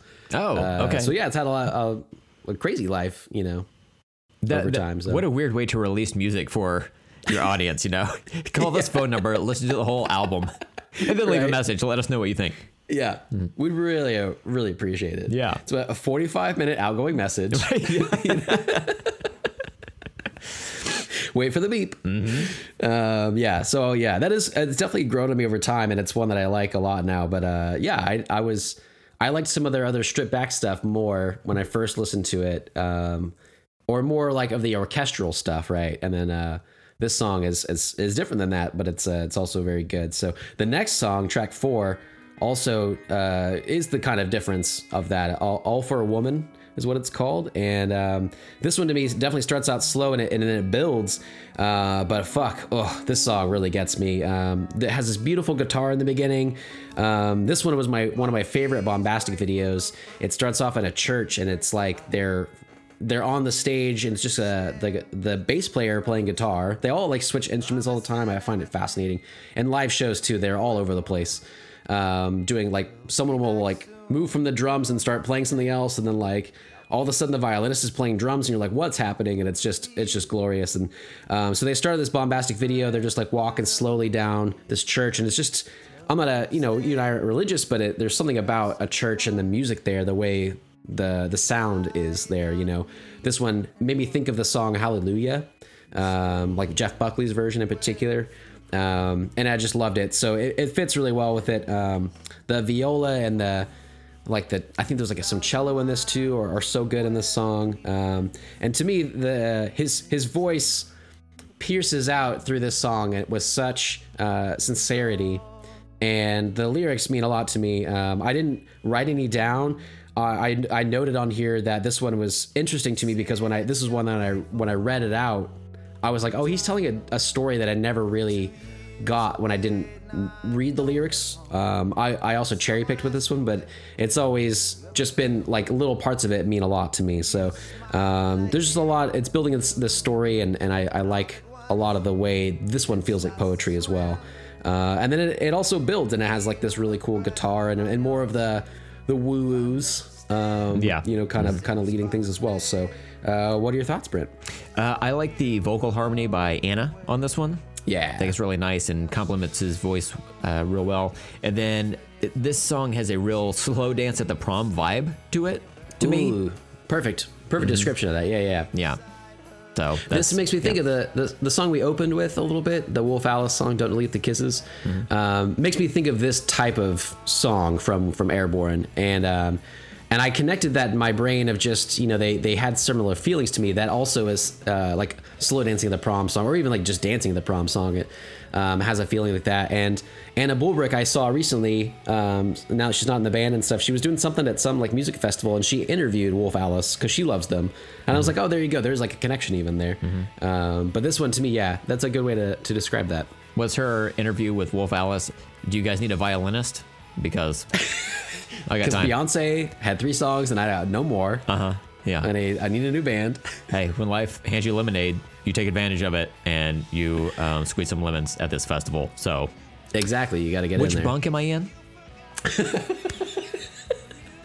How did she get on the tour bus anyway? Who is this chick? She's not even supposed to interview us today. It was a guy named Steve. She invited herself in, so she's not a vampire, but yeah, there you go. At least we'll you know see. that. There's supposed to be a full moon here in the next couple of weeks, so just keep your eyes peeled, and I guess, lock up your valuables. I don't know. It is Wolf Alice, you know. So yeah, they need a real woofer in there. You know what? Yeah, you're right. Unless they're a werewolf band, I don't know. Anna, congratulations, you're in the band.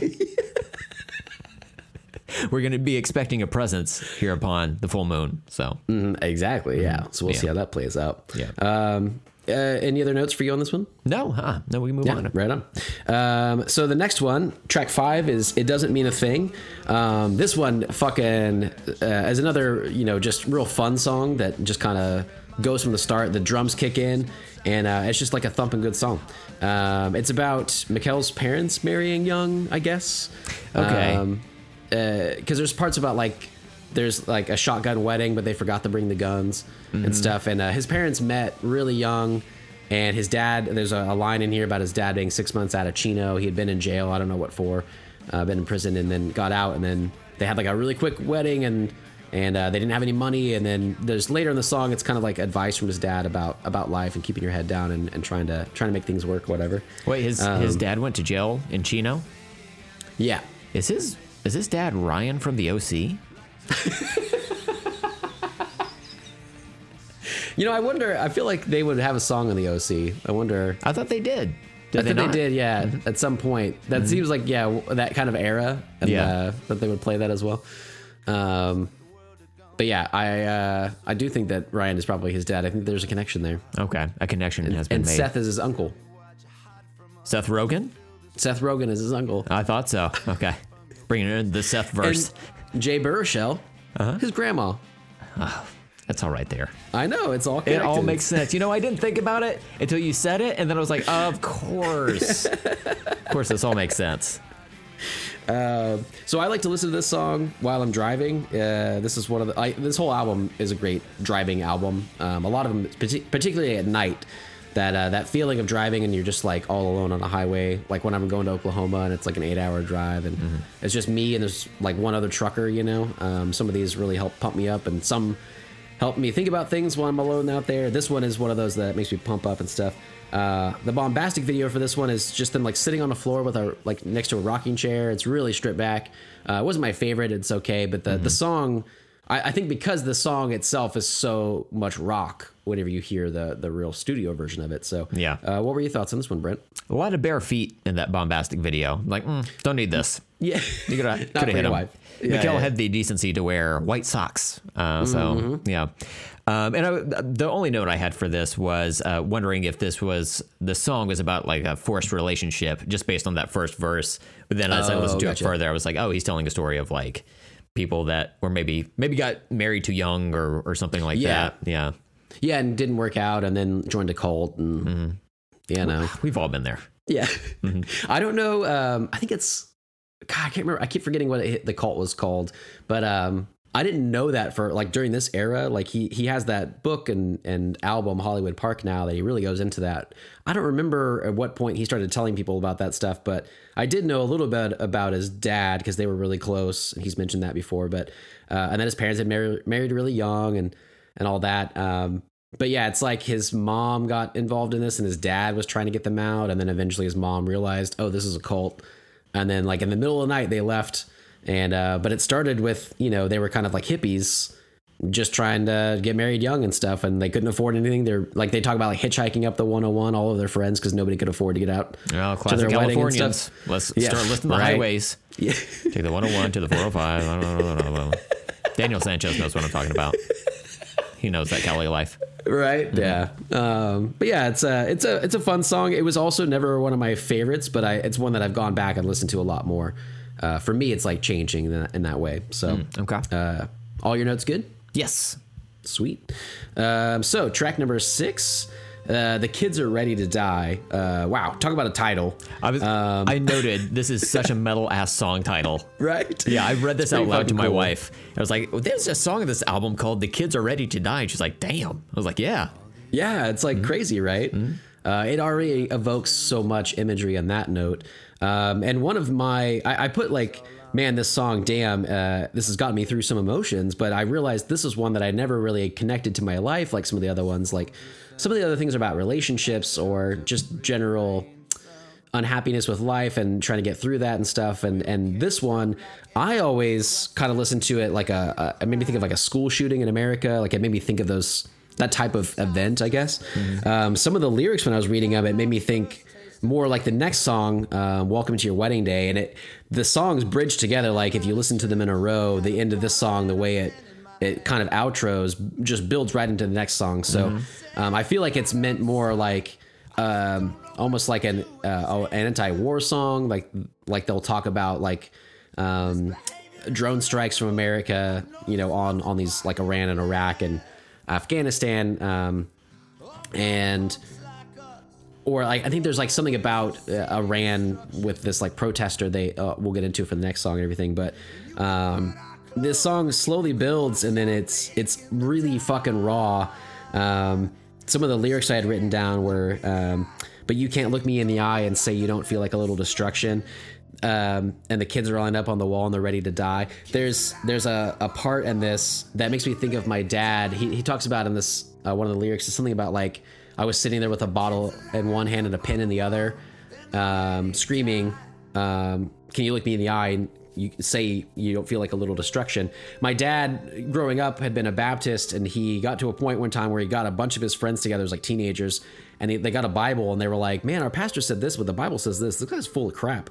And he was basically calling out the bullshit religion that was placed on top of this, spirituality or whatever. And this song makes me think of that. Makes me think of that rebelliousness that I've had against religion in some parts or authority.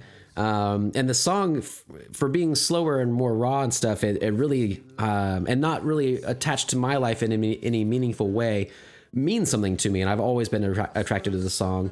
Yeah, some of it just fucking emotes. Some of the song just really gets in there, and I'm curious for your thoughts on this one. Just so you don't have to edit that out, that was my dog that's in the room that was shaking its head I thought wildly. it was a rattlesnake. Yeah. There's a snake in my boot. It was so quick though. I was like, Brett is playing an instrument or something. I don't know what's going on down there. No, Miles was wilding out down here. Oh, cool. So there's a haunting piano that plays about 2/3 of the way through the song. It just has like this air of creepiness to it that adds to the lyrics of the song and that musical direction. And then I also noted that there's an alternate mix of this on one of the deluxe editions. I don't know which one. They're both titled the same fucking thing. It says deluxe album on both of them. It's wildly confusing. You don't know what you're gonna get. I don't know if this is just on Apple Music or if this is if you were to go buy a physical version of this, if it's on there. I don't know. Yeah, where'd it come from? I don't understand reality. I've never seen something like this. A deluxe album. We're taking away a thing, but it's deluxe. Trust me, it's plussed up. You're gonna want it. We did remove something, but it is more, but not addition. It's not. It's a complex algorithm we've run. What's that? Okay, we've got a second version of the deluxe thing that has everything you know, but then also more stuff. However, the one I'm here to sell you is the one with the extra stuff, but we're taking away one of the things you like. Anyway, give me some money for it. That's it. So the alternate mix of this has a quieter, like synth bass, whatever thing on the verses. Interesting. I don't think I've ever heard that one. Yeah, it's essentially the same thing. Gotcha. I don't know that the vocal takes are any different or anything. I think it's just simply the verse music is potted down a little bit. Gotcha. So that's it. I like the way that it showed up on the final album though, where it's not above the vocals or whatever, but it has more of a presence there. So yeah, I like that. Yeah, that makes sense for that. This one, the Bombastic video, it's almost black and white. It's like really drained color. And this was one of my favorites as well. I'd forgotten about it until I was watching it last night, and it was just really fucking good to me because it's just Mikel by himself, like in a spotlight, and then like 2/3 of the way through the song, like when that piano kicks in, it zooms back and you realize you've always been in a stairwell, and it zooms back where the like bars for the handrail were, and that's where like Mikel had been, and it's like this cool shot, and then the whole band is kind of down this like industrial stairway, and just something about like this song, the rawness of it and that visual, and the way the music kind of like reverberates in that room, it recorded beautifully as well. So this one too, for that Bombastic video, I thought was so good. Another lyric I'd written down for this one was, all these days just seem like they're getting longer. The view from my room is a gloomy and overcast gray. The weakness we left behind seems to be getting stronger. I swear there's something in the air, and I don't know what anyone could say. And it's just, again, poetry to me. Some of his his stuff is so literary in the way that I get the stories from him or whatever. And this one, again, I don't feel like the lyrics mean a lot to my life specifically, but they've always meant something to me emotionally and empathetically, you know, that I can feel for someone else in that situation, whatever that situation might be that I'm interpreting as I listen to it, you know? Yeah. So it's definitely a slower song that kind of builds up, and but I've always liked this one a ton. So Hell yeah. Right well, on. like you said, that song leads directly into the next song. Do you want to talk about Welcome to Your Wedding Day? yeah, track number 7, Welcome to Your Wedding Day. So I was trying to research a little bit more on this one. They had a song right before this in 2010. They had a song called Nita. Or Nada. I don't listen to it very often. It was on a single, so it's like when I was hearing about them, I never found that one until years and years later. But it's basically about a woman named Nida Aga Sultan in Iran, and she died during a protest by about the democratic quote unquote elections that year, and she died. So they had done this song about her, and they had done like a fundraiser about it, like a YouTube thing, like, you know, remember Nita. And I'm not sure that Welcome to Your Wedding Day is about her specifically. It might be it's right after that. It's kind of era. It's about kind of like the American wars over there in that region and the drone strikes and stuff. And from what I remember, what I could find about it, it's about like a wedding day in the Middle East that there's like a bomb in the middle of, and throwing it all into chaos. So the song is really heavy rock, and good beats, and there are a lot of interesting music stuff punctuating throughout that. And it's angry. It's got some synth in the chorus. There's the lyrics I wrote down is just, we don't negotiate with terror. There's this part where that keeps repeating, and he mentions it in a way that is like a quote from like George Bush and the American wars in Afghanistan and Iraq and stuff, but it doesn't. He's mentioning it in a way as like anti-war. This whole thing is like, welcome to your wedding day. Look how fucked up everything is, kind of thing. So, what were your thoughts on this one, Brent? Like you were saying on the don't negotiate with terror part, it's like gang vocals there, where like several of them are singing at the same time and shouting that. I always and the like that Bloods. in songs. Yeah, the Crips and the Bloods. Yeah. Everybody came together for that one. No more bombings. The Hatfields, most of the McCoys, some of them were sick. They refused to get vaccines. Of course. Of course. Fucking classic McCoys. Back at it again. But on this song, from what I found on, again, this is Wikipedia, but it says that Welcome to Your Wedding Day was penned in response to the Debala wedding party bombing, which happened in July of 2008. And it was a situation where 47 Afghans were killed. It was something where the United States government had bombed this village, thinking that there was a terrorist in that area, but it turns out that I don't know that was the case. But the U.S. government denied it and that whole thing. So how fucked up is that, man? Yeah. Let's see here. He says, Mikkel says, all those people died, and then everyone was on the news like, I don't understand why they don't appreciate our presence. It's like, well, spoilers. Yeah. You killed a bunch of them. Right. And they were all innocent people, so. Man, that's fucked up. But yeah, this song was intense, man. Especially like knowing, because I read about that before listening to the song itself, and then listening back to the song, I was like, oh boy, this is rough. This is one of the rockier songs. I feel like I should like this more, but it's just hard to listen to. It's hard to listen to, though, right? Yeah. And it's kind of interesting. The bombastic video from this one is like in a parking structure, and there's like a classic car behind them and a motorcycle. The headlights are just like shining on them, you know?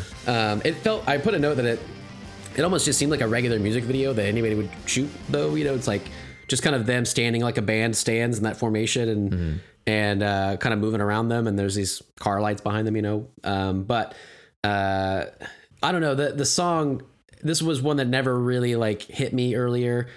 I didn't listen to it as much, I think, because it is such a deeply emotional song for the event that it is talking about. And Mikel Jalea is not a stranger to politics as well. He's actually become sort of Twitter famous for politics, whatever. And I followed him for years for music. And then when Trump came into office and stuff, he really like started being very vocal. And he has so many tweets that are like 20,000 likes and stuff and shared all over the place. And he has a lot to say about that. And he never has shied away with that in his music. They've always, like that Nita song and then this one, they've never shied away from being the same way that any, Bob Dylan wrote anti-war songs or whatever. And that, they were in a moment to capture that, and to state their piece or whatever. So I definitely agree with a lot of his statements in this, but it's not one that I, listened to as much when I first came out and everything. Yeah, it's not a feel-good hit necessarily. Yeah, it's just like the subject matter. If it were like a fictional event, it'd be one thing, but knowing that this happened to actual people who were innocent, they lost their lives. It's rough. It's rough to listen to, but it is like a good song. It's more energetic than some of the other songs on this album, so I like it for that reason. For sure. All right, so the next is track 8, Half of Something Else. This is another one of my favorites, and it opens so beautifully. It's this was also one of my favorite Bombastic videos. This is the one I keep mentioning on the merry-go-round. Yeah, and it has the Calder Quartet, and I think it has the toy piano in this one as well. I don't know. I just love when that thing shows up. It's like a little toy grand, and it's just so funny to me that they use that, and it works so well a lot of times on these. And I think too, I'd mentioned a little bit about the bass player Noah. He plays like a regular bass sometimes, but he also plays like an upright bass. And sometimes he'll pick it, and sometimes he does like with a bow. And I think on this one he plays the upright bass as well. And it's just, again, I just love the orchestral parts of these songs or whatever. But this one, the lyrics have always meant a lot to me. I put some of them on here. So I think of all the years spent alone. It's like you're searching for something to make you feel whole, like you're half of something else, like you're half of something else, just a fraction of yourself. And it really builds into this like freeing. I put like a freeing feeling guitar and swelling music, and then just as soon it brings you back down, and it's just with these great drums. And then kind of just slows to a pulse for a few lines. It really like melodically just is like another roller coaster kind of song. And then it just fucking goes like really epic and loud. And it's a song. It's like I don't know what it's really about. For me, this is another one I kind of cherry pick, but it's a song about love. It's a song about loss, only being half of something else and everything. So this was one that I had a note about it. This song in particular does so many parts that I'd put a note that it's like little light bulbs going off all over my body, like the little tingles that I'd be like, I didn't expect something to go one way, and when it did, I'd be like, oh my God, I fucking love where that went musically. It just like, this felt so good, and then they went over here and they did this with this instrument, and it's like the way it just builds and builds and layers on top of each other. I really always dug this one so much. So it's always meant a lot to me. It's one of my favorite driving songs as well that I always blare and stuff. So what are your thoughts about Half of Something Else?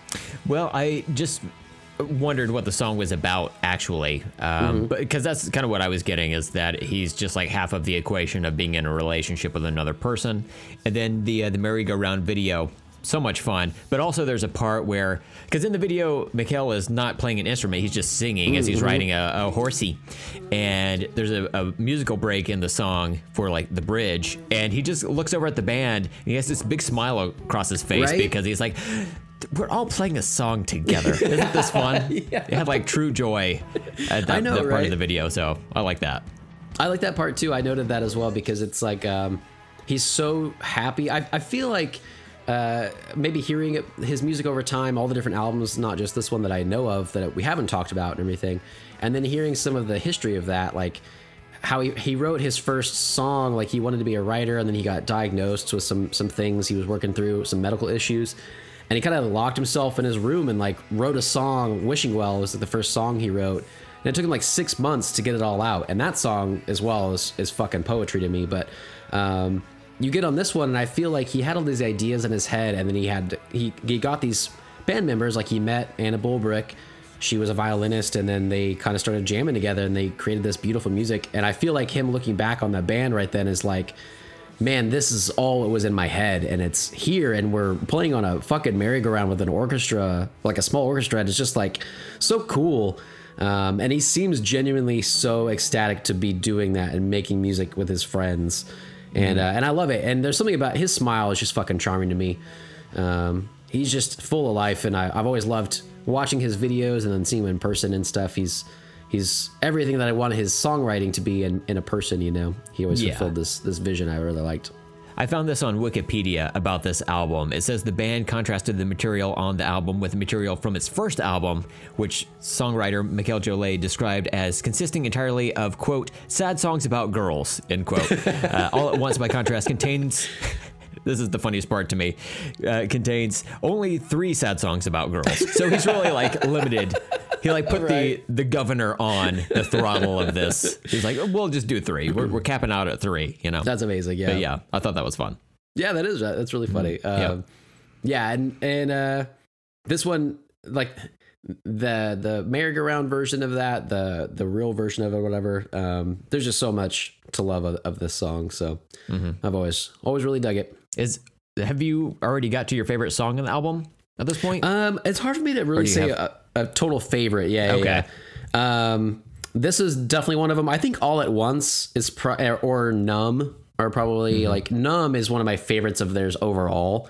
So it might be and it means a lot to me. So it might be my favorite on this album. All at Once, and then this one are probably my 3 favorites. Yeah. And then I like some of the slower ones, but they're almost in a different category to me. You know. Okay. Yeah. So, and yeah, so this one's definitely up there for me. Cool. Awesome. All right. You want to move on to the next one? Sweet. Yeah. So the track number 9 is Strange Girl. This is another one I never really listened to a ton. It's okay. It's grown on me, but it's not my favorite. It has a fun, playful guitar in it. And the Bombastic video is probably my least favorite. It's really weird. It's like night vision next to like a sleeping woman. And Yeah. I don't So know what it's really about. There's a lyric in the song that says you're slightly deranged. Like he mentions that a couple of times, referring to this strange girl. I'm like, dude, you're the one who's playing in her bedroom at night with a 5-piece band. Yeah. Maybe take a look in that mirror if you can. Maybe you're vampires and you can't see anything. But they don't invited him they don't understand how strange it is because they can't see the reflections in there. Oh, wow. That really opens up the whole meaning. Yeah. Have you ever seen this band play a show during the day? No. It's always been at night. And I've never brought a mirror with me to try, though, you know, Yeah. to see them. I'm telling you. And it's Next funny, too, time. because one show, they had the like loading doors up so the band could bring in their equipment or whatever. And they all just stood outside of it waiting for someone to invite them in. But like the guy who opened the door, he had to take a phone call. So he ran to the back real quick. Yeah. And so they just like stood there and they're like, well, we should be playing right now. And the audience was like, hey, are you going to go inside and set up? Like, well, we would love to do that. But for reasons I can't get into, we are unable to do so. Some vampire prejudice going on. Yeah, we're not refunding the tickets. We showed up. yeah. We did our part to the best of our ability. So we'll catch you on the next one. You know, if it was at night, at least, and they could perform during it, you know, and not be in the sunlight and burst into flames or sparkles, whatever, you know, Yeah. it might be, then they would be that band that'd be like, fuck it, we're doing a concert in the parking lot. And we're gonna give a concert to these people, you know. So they would deliver either way. Either way, yeah. That's what's great about them. So, one of my notes, when I first started liking this song more, was specifically because of a story that I heard one time, and I couldn't find it again. There's a website called thisisnowhere.com, I guess, which is based on a song title of theirs as well, and it's kind of like a fan site. So I get some of my info from there every once in a while, but it's been years since I've really been on there active. And but there was a story about a young fan who was like an 8-year-old girl who fucking loves this band. And I thought her parents got her into it, but I was thinking back, and I think she just like really liked them, and this was her favorite song, and she was like, Oh, wow. I'm a strange girl, and it really like meant something to her. And ever since I heard that, I was like, God damn, what a great story, what a great song. And Yeah. it really grew on me since then, specifically because she liked it so much. And again, it's like not all these songs connect with me personally, but a lot of them do, and some of them I feel the empathy for other people and situations. And this one I was like, that I'm not a strange girl, but damn it if she wasn't, and it meant something to her. And so I thought that was always really cool. Yeah, music connects with people of all stripes, you know? Even if Exactly. something's not for you doesn't mean it can't be for someone else, and that's okay. Yeah. You know? Yeah, and We're so aware of this. We record this podcast. We know it's not for most people. it's not for me. Yeah, yeah. Any other notes for you on that one? No, not on that one. Another favorite of mine is the next one, number 10, All I Ever Wanted. This one has a good guitar hook, and then I put like fucking strings like a cello. Damn, hell yeah! I just got really into it all of a sudden, and I really like this one. I think if I remember right, this is when I was mentioning that it's the title of All I Ever Wanted live from the Walt Disney Concert Hall, featuring the Calder Quartet, which was their like concert album they released before this, with music kind of from both albums and everything. And but this song I've always really liked a whole lot. The lyrics I had written down, or I can tell you all that. Sorry, I can tell you that you're all that I've ever wanted, dear. I can utter every word that you'd hope to hear. I shudder when I think I might not be here forever, forever, forever. This one, again, when I read the full lyrics, I was like, oh, this is way. It seems like a relationship that was falling apart, and it's like trying to be that person for the other person, and then not fulfilling those duties or not being able to change and do that. But it's been really therapeutic for me in various times in my life when, you know, my wife and I were going through something or whatever, and it might not have been that drastic or dire, but this could get me through some of that, you know? Sure. And it's another roller coaster of like building and lulling and teasing. It's like it has a cello and a violin in it. I put a note that it seems like they're flirting or fighting sometimes. They like play off of each other in a really interesting way, and I got that a lot more with the Bombastic video, and the way that they would kind of play off each other, which had the Calder Quartet in it. Yeah, I really love the triumphant strings. Everything kind of fucking builds, and then at the end it just like really crescendos and then just stops and kind of just lets it all release. And it just has a really good roller coaster build that I really love in this song. So what are your thoughts on this one? Yeah, I noted that the strings on the song fucking rule. It's real, like, it adds an extra level of dynamic to the music that is more obvious than of the 11 songs on this album. The Calder Quartet are credited as being featured on 2 of them. The first one being All at Once, second one this one. The first one I could like hear some strings, but it wasn't as pronounced as it is on this one. Yeah. This one it's like, okay, we're gonna fucking show up on this one. This is ours. We're gonna put our footprint deeply in the sand on this one, and then this is like an orchestra invited a rock band instead of the other way around. Yeah. And then I noted that this is one of the more energetic songs on the album, so I like this one a lot as well. Yeah, right on. Cool. Yeah. I've always liked this song too. Some of them I put good notes, and I listened to this so many times this week. I probably listened to the album 5 times in total. Once with my wife. She also likes this music a lot, you know, because I like it, but she's, you know, she likes it too. I guess it's grown on her over time, and she loves some of these songs a lot now. I listen to it a lot that way. I watched the Bombastic videos twice. I watched a lot of interviews and stuff with them, and this is definitely one that stuck out though. You know, upon my re-listens and stuff too, that I've always liked that one. So Sure. The last song on the album, the regular album without the bonus tracks and stuff, is track number 11, The Graveyard Near the House. And this is just a cool folk song. It's really stripped back. I love the guitar in this one. It's so lyrical, and it's funny because it's like lyrically it starts with this story about like they're walking by a graveyard, and it's like a couple they're joking about basically like that could be us someday, you know. And he goes into this daydream sort of thing is the way I listen to it, at least. And I love this line. It's such a weird macabre song, whatever, to think about like love in terms of death, and like that eventually you're both gonna die, but also like one partner is gonna die before the other one. Like if you get a chance to live together for decades or years or whatever you're able to get, eventually one of you is going to die, and how silly you're going to look. And he has this line. So I pictured us like corpses lying side by side in pieces in some dark and lonely plot under a bough. We looked so silly there, all decomposed, half turned to dust and tattered clothes, though we probably look just as silly now. And then the chorus is like, bye bye bye bye bye bye bye bye, all this dogged innocence. I can't pretend that I could tell you what is going to happen next or how to be. But you have no idea about me, do you? And I just love the way this whole song flows. I saved the lyrics as a screenshot on my phone. That's because awesome. If you go back and listen to episode 72 again, we posited that Michael Jolet is secretly a murderer. And based on these lyrics, so I pictured us like corpses, right? Hey girl, I pictured us like girl. corpses. Oh, yeah. At the beginning of the song, the opening lyrics are, the other day when we were walking by the graveyard near the house, you asked me if I thought we would ever die. And I was picturing him in his head being like, well, one of us will tonight. This is like a theme song to Joe from the show You on Netflix, right? Yeah. He's like, I pictured you dying. Yeah. Yeah, for sure. One of us will die. I will suck out your essence and live forever. But, I mean, sure, yeah. Like, Yeah. we're on our way to get pizza. Just, I don't want to talk about it right now. Yeah. We're busy. Got shit to I do. like that. Yeah, the pizza part of this, of the whole pizza verse is great. You know, it'd be remiss to not talk about that. And who doesn't love pizza and death? You know, Exactly. Peace and death, the two constants, you know? exactly. Fuck taxes. Yeah.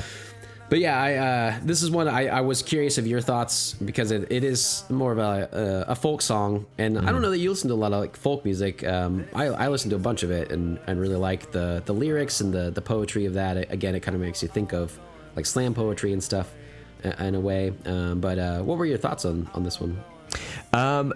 Just the concern for the well-being of this man's partner. Like, Gotcha. are they murdered? Like, it's very descriptive. Like, Yeah, I'm expecting to, like, if you listen with headphones in, to hear like whispered coordinates of where to find bodies and stuff. It's like the worst game of like geocaching that's ever happened. You know, it's like, go here. It's like, oh, I'm gonna find a treasure chest filled with like candy or whatever. It's like, no, it's a graveyard. This is near Steven's his chopped house. off hands. Yeah. We finally found him. They're already in reattach 'em? podcast mode. Yeah. Interesting. But yeah, this is it's one of the lighter songs. It's Yeah. very singer-songwritery, so it's not something that stood out to me necessarily. Gotcha. But I do appreciate it for the songwriting that went into it. Yeah, I can appreciate that. Yeah, there's a line in particular later on that I just discovered on here. And I also written another part of the lyrics because the way the song kind of steps back for a second and he says this line is just beautiful. And it my dog Savannah had passed away and we had to put her down in July, and so after that we had bought a star for her in the sky in Orion through a shady internet site. But there's a line in this that makes me think of her specifically, and it meant a lot to me. And it says, if you die before I die, I'll carve your name out of the sky. I'll fall asleep with your memory and dream of where you lie. And yeah, so I hadn't listened to this really since that event. I'd always liked that line. It just seemed very poetic and nice to me. And I think it's funny because I get like, it's a really weird song, and like the lyrics, like you had mentioned too, like the picture us like corpses. It's funny. Every time I listen to it, I kind of crack up, but it also means something to me. And Sure. I've been with my wife now for 20 years. We've had started dating 20 years ago. So we've been married for 16. It's been so long, and we feel like we have so much more to go. And we've had these kind of conversations, like, like you have to when you're married and stuff, about like, well, what would your funeral be like? And you think about like, well, sometimes you're like, well, man, I'd really hate to be the person to live and have to see the other one get sick or die or whatever and be without them. But I also hate to do that to her. And I think those conversations kind of, get had sometimes. And this song goes through it in this really lyrical, funny way that is kind of like, hey, well, we're going to look fucking silly when we're all just like decomposing like everybody does, That was and I just kind of like it that way. That was a concerning way to reference decomposing. He's like, we're gonna look so silly. I'm like, what? I think we have different definitions of what the term silly means. I find that hilarious. Yeah, very silly. Have you ever I think- seen a mass grave? It was so silly looking. Have you ever seen a zombie? They're fucking silly, man. I laughed so hard at the first 4 seasons of The Walking Dead. It is a laugh riot. Laugh a minute, maybe even 2. Oh, wow. Yeah. Laugh every 2 minutes? He said coral again. It's like Carl. I mean, that but was funny. He says it differently. Yeah, and then the bombastic video for this one, I also really like. It's outside and it's like raining, so you can hear like that in the background, and it also starts kind of close with Mikkel and Anna next to him, and the way that their voices play off each other in this, hers with that higher octave, and it just rounds out the whole sound note or whatever. I just love their voices together. And then it's like black and white, and then it kind of zooms back, and the whole band is there as well, and the toy piano makes another appearance, which I like a lot, because every time it shows up, I think it's the whatever it plays each time, the melody it plays is always like a punctuation to something else in the song, and it just adds a little extra. So always like that a lot. The weird part is none of the band members are playing the toy piano. If you look closely and you zoom in, it's actually Jigsaw. Oh wow! He makes an appearance. He's like, I want to play a song. Ding. Yeah, what if he's just trying to be he's trying to make it as a piano man, you know? Yeah. Trying And to I'm get Billy wondering- Joel out of there, you know? Yeah, exactly. Saw came out in 2004. I assume there's a Saw movie like around 2011. You know, this could have been on the soundtrack. You know, maybe he was trying to do like a crossover album. Yeah. You know, I don't know. It's like when Jeremy Renner put out that album like a Yes. year or two ago. Was it? I guess it was last year, right? 2020. Wait, He's trying to make that happen. Maybe it was 2019. But it's like, That's bizarro. No, thanks. We're good. I'd Nice have try. to listen to that. It's not. It doesn't strike me as something that I'd be really into just off the bat. But maybe No. is it like a think you're Chris okay. Gaines scenario? I don't think Did he it's like rename him himself? as a character necessarily, but it's like him trying to be a singer. We're like, That's interesting. no. Yeah. We didn't. No, I'll listen to Bruce Willis's album before yours, bud. It's okay. What's going on with Bruno? I gotta know. I was listening. I've been painting at our house because it's finally getting ready to be ending with construction in the next month or so. You're, And, you're trying to perfect that Robert Stack painting in there for your niece, right? There's a whole mural on the side of my house. Yeah. Yeah. It's taking a long time, but Yeah. So with that, I've been putting on a bunch of music and podcasts and stuff, but I gravitate whenever I'm painting for long hours at a time. I gravitate towards the Evening with Kevin Smith DVDs, yeah. and so I've been putting those on. And he had a story that I lost the thread on now that you were mentioning. It wasn't Jigsaw related. Piano? Toy It piano? was toy piano related. It was no, god damn it, I don't remember anymore. Fuck. Damn it. We'll have to cut this whole thing out. It'll come back to you.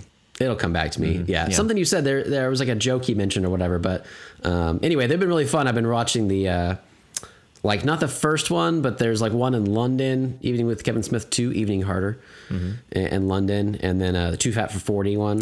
Was it Bruce Willis related? It was Bruce Willis There we related. It go. was Bruno. He had mentioned about someone had asked about him talking with Bruce Willis, and he, in his contentious relationship with him, and he was talking about how he was like, "Oh, well, I'm gonna like you're doing your band and stuff. That's great. Like you guys still play. That's awesome. I'm playing Carnegie Hall soon." And he was like, Bruce Willis was like, "What the fuck are you gonna do at Carnegie Hall?" But he tried to convince him to come, and he was like, we could open for you, and you guys could close the show. It'd be amazing." And he was just like, "No, Kevin, like we're not doing that." But he was like trying to be all into like the Bruno, persona, music and stuff, but he wouldn't go for it. So Come on by, honk with Bobo. You'll have a great time. wait, what? Honk with Bobo. That's his harmonica that he plays. I think that's the name of his album. Bruce Wow. Willis. There's a lot more to this than I have not unpacked. I did not know that. Oh, the spiral goes much further down than you expected. Fuck. So did you have any notes, or would you want to mention anything about the extra songs that you listened to? I do, yeah. So there are two of them that I found. There's one called Parson Redheads that has nice I've harmonies. never heard that. Yeah, it has nice harmonies and backing vocals, and there's a guitar lead toward the end of the song, which stood out to me because there's not really like lead guitar, or there's no guitar leads, I should say. No solos, I guess is the better way to say it, which is words. That I'm Yeah, choosing we're to recording just a now long time discover. now. Yeah. So yeah, there's an actual like guitar solo in the song, which stood out to me. And then my favorite like of the bonus tracks was Tokyo Radio, which it boy, I was not expecting this when I turned it on. A lot of times you listen to bonus tracks and you're like, oh yeah, this was just kind of like maybe a song idea or something. That it's not quite that good. I like the song a lot. Like this might be like That's awesome. my second favorite song from this like era of music. It has a feel to it that reminds me of like 80s hip hop in a way. Oh, not interesting. vocally, but music wise. It has like this electro like drum beat or whatever that's incorporated, which is not something they really do on the rest of the album. I'm not sure about their newer stuff, but I like that part of it, and it's a fun song to listen to. But I can see why it didn't fit on the album. It just sounds so different musically from all the other songs. Totally. Even the other bonus song, Parson Redheads, I feel like that one could have worked pretty easily on this one, but it could have worked its way onto this album, I should say. But Tokyo Radio, man, you got to check this out. I really liked it. I thought it was fun.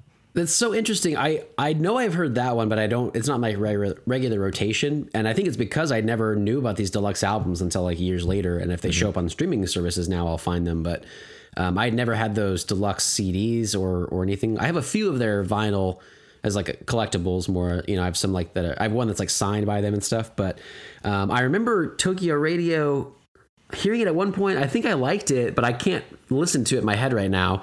And I feel like it's about them like touring when they went touring in Tokyo or something and loved it.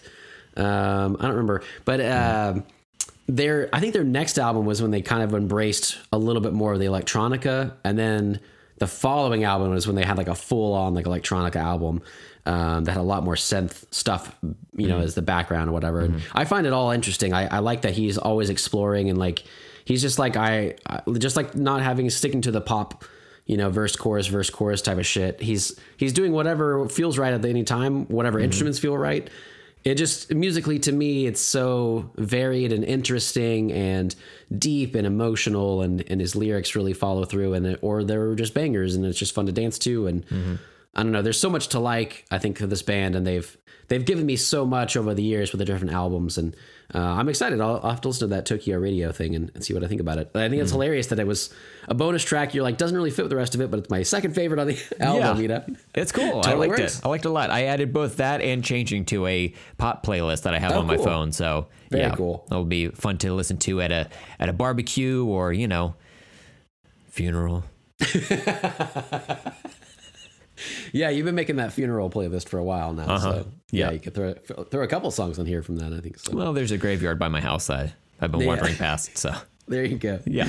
All right, let me see if I had any other notes kind of in general about them. I think that's pretty much all I had to say. But I had a lot of fun, re-listening to this. It's always been an album that really meant a lot to me. And like I said, it was the first one of theirs that I really got into, and then went back and loved their first one again. And then after this, I was like a fan for life. I think this is kind of this one. And then the next album, Such Hot Blood, or when I realized like, oh my God, this is like my favorite band. And it's funny to look back on it now, 10 years after it came out, and to think about how I thought they were hitting it big, they were going to be this huge band, and they're not. And that's fine. And there's a certain aspect that I do like of just kind of, when you do go to the shows and you meet the fans, or like you go online and you hear from fans, like this stuff means something to people just like it does to me.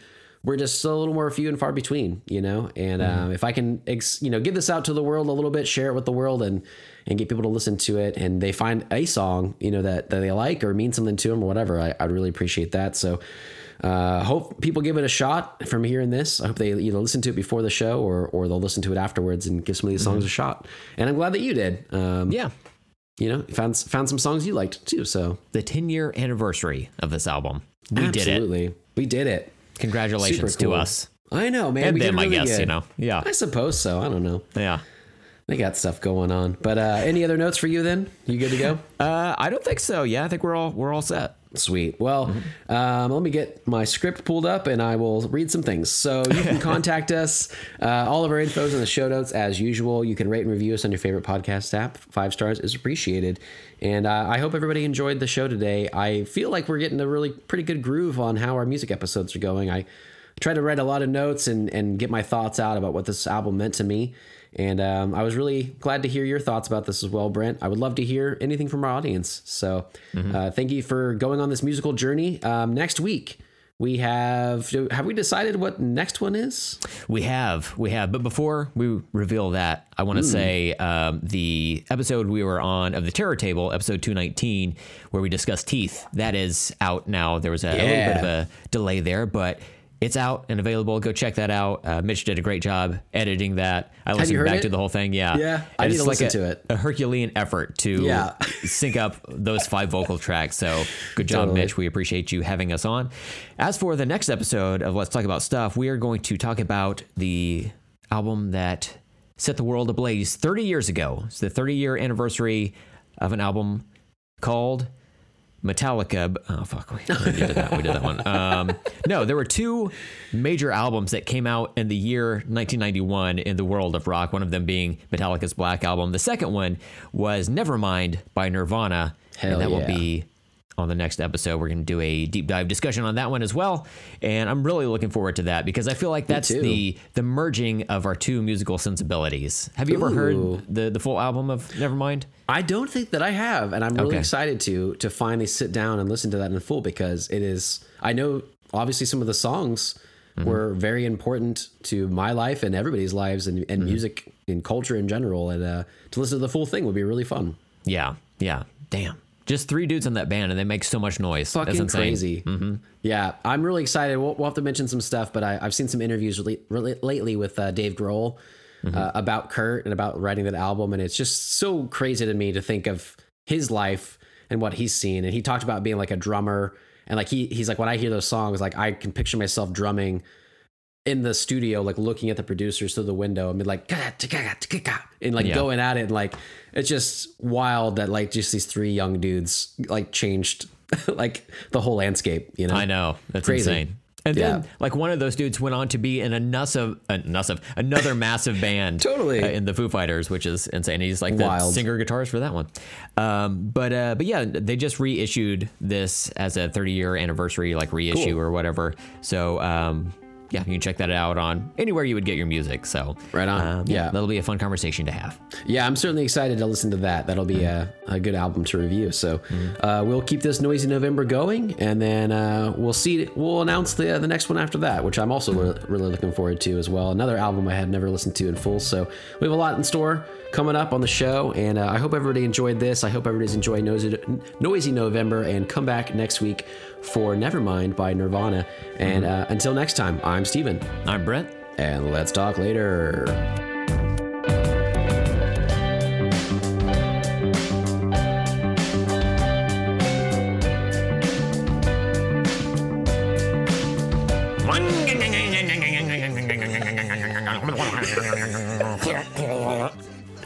Like, how would you restart them if they went out, you know? That's why I feel like electric. You get like a push button start. You know, the chains. But you have to like hit it with your nose? You did like a dap when you did that, like that. Yeah. Yeah. You look like those guys that were dancing in that the video for Changing, right? That's right. I do like one of those. I can do it too. Brent, that I have bruises all over my body. I know, right? My wife's gonna come home later. She's like, "How come you're bruised all over your chest?" It's like, well, what can I tell you? I was just dancing. I don't know how I. It's just dancing. What more do I need to say, honestly? We are now recording. Oh yeah. See it right there. Hey there, listener. You're listening to KLTAS. Easy listening for deranged human beings. Ooh. What are you into?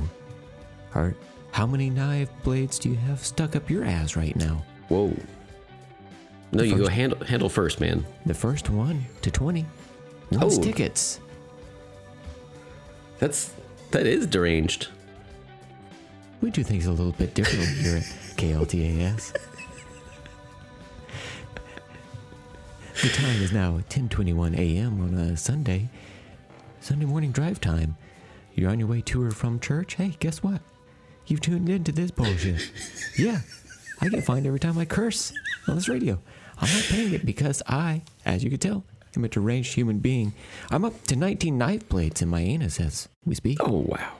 Very uncomfortable, but you know what? I think you hear it in my voice. Here we go. For number 20, Sclinch. Yeah. Yeah, got some front leakage here now. Oh God.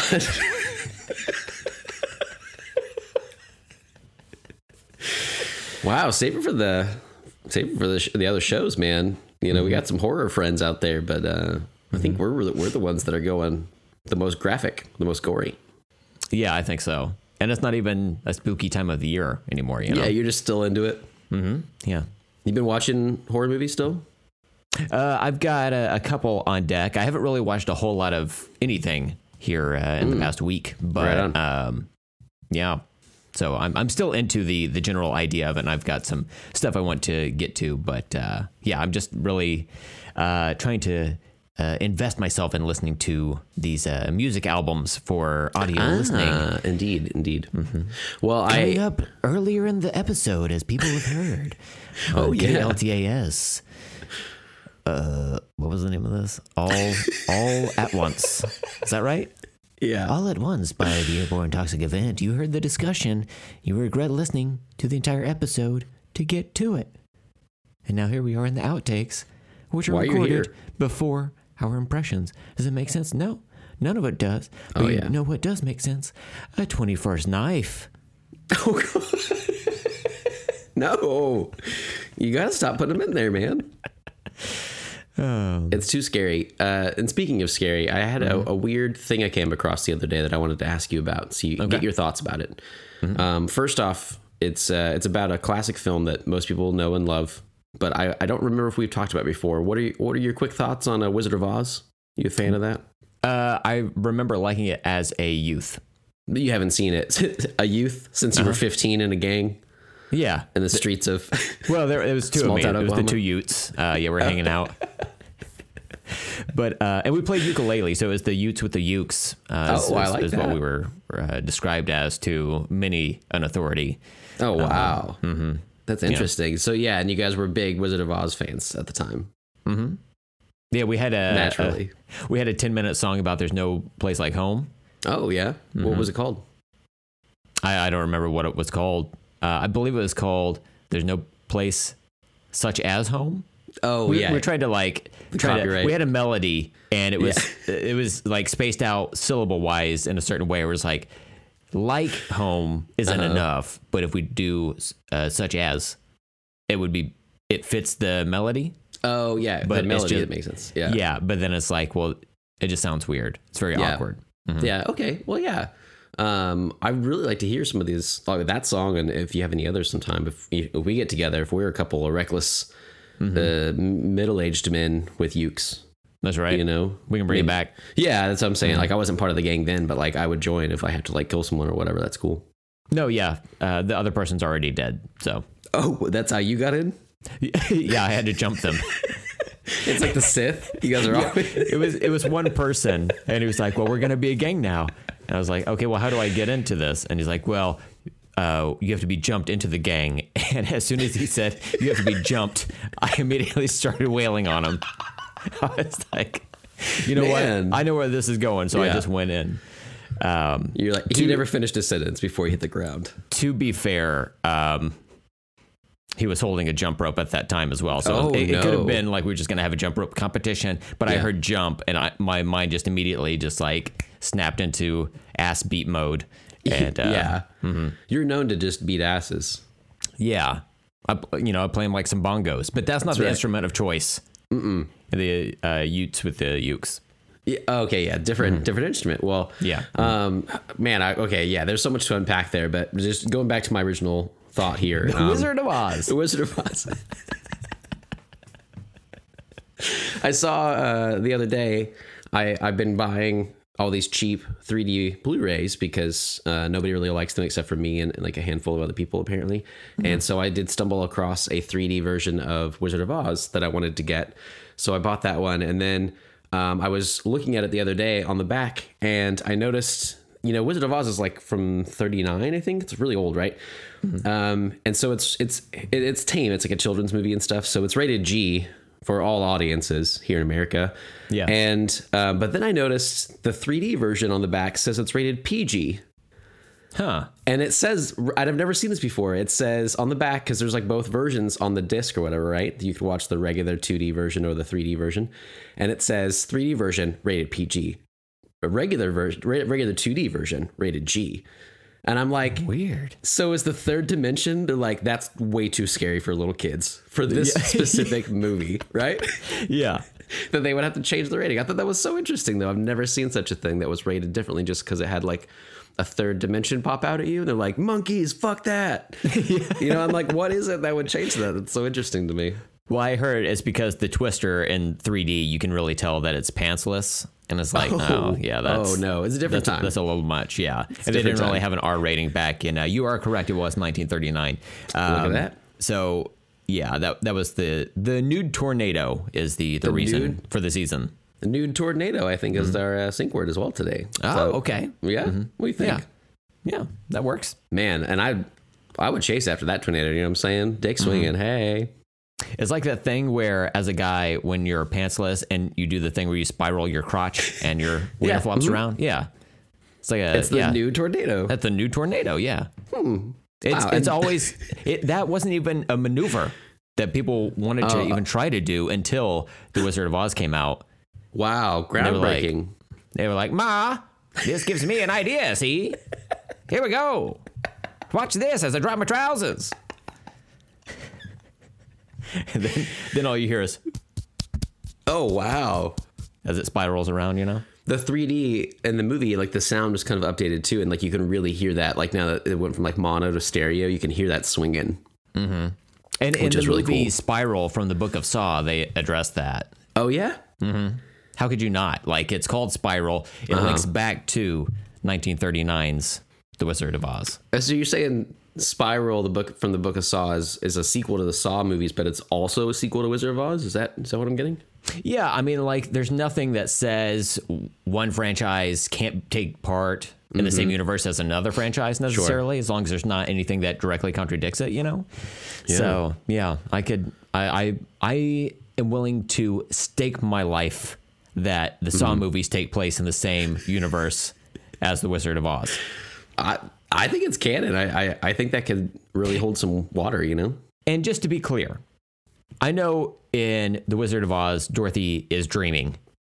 I'm talking about the Saw movies don't take place later in the same reality as when Dorothy wakes up from her dream. No, the Saw movies take place firmly in the Oz dreamscape. Oh, Firmly. okay. Oh, wow. So that really like changes some of the rules of the Saw movies to me, you know? Mm-hmm. That is so interesting. I never real. Are they in? Does Saw take place in Emerald City? If not in the Emerald City, it could be like an adjacent territory. There are different places there. But I'll not tell you just one Emerald thing. City. Wow. The little jigsaw puppet. Yeah. If you do not think little tricycle riding some bitch Jigsaw is not part of the Lollipop Guild, you're out of your goddamn Wow. mind. Yeah. He's like, yeah, that makes total sense. Plus, if I'm remembering correctly, in The Wizard of Oz, when she starts in the Yellow Brick Road, it starts in a spiral. Doesn't it? For real? Yeah. though? Yeah. Uh-huh. Yeah. Wow. I think we really just kind of like broke this open. I'm telling you, the pieces to the puzzle are right there. And you know what a puzzle is? It's kind of a game. And what does Jigsaw like to play? A game. Whoa, man. Yeah. You're freaking me out here. Also, his favorite rapper is The Game, and his favorite movie is The Game. So That makes sense. Yeah. Yeah, he's very invested. He really bought into that trademark. He's like, I paid a lot for this. It's got to be all my personality. That makes sense. Yeah. This is who I am as a puppet. Yeah. Yeah.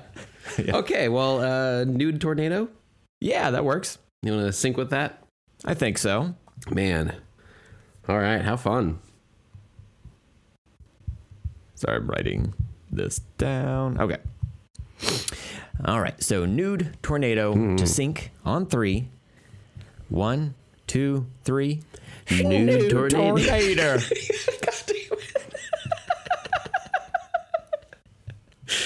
Man, you really got me.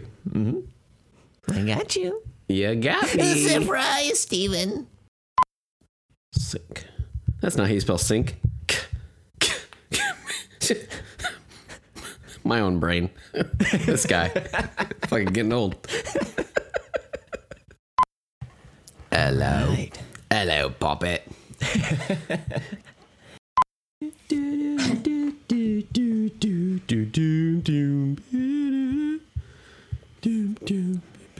Is that Anagata Davida? Yeah. Yeah? Yeah. I was like, it was just in my head. That makes me think of The Simpsons when they had Yeah. that on there. In the Garden Every of time. Eden. Yeah. So fucking funny. Wait a second. This is rock and or roll. I always love that. Playing a sweet ass game of Slap Chest. LPAS.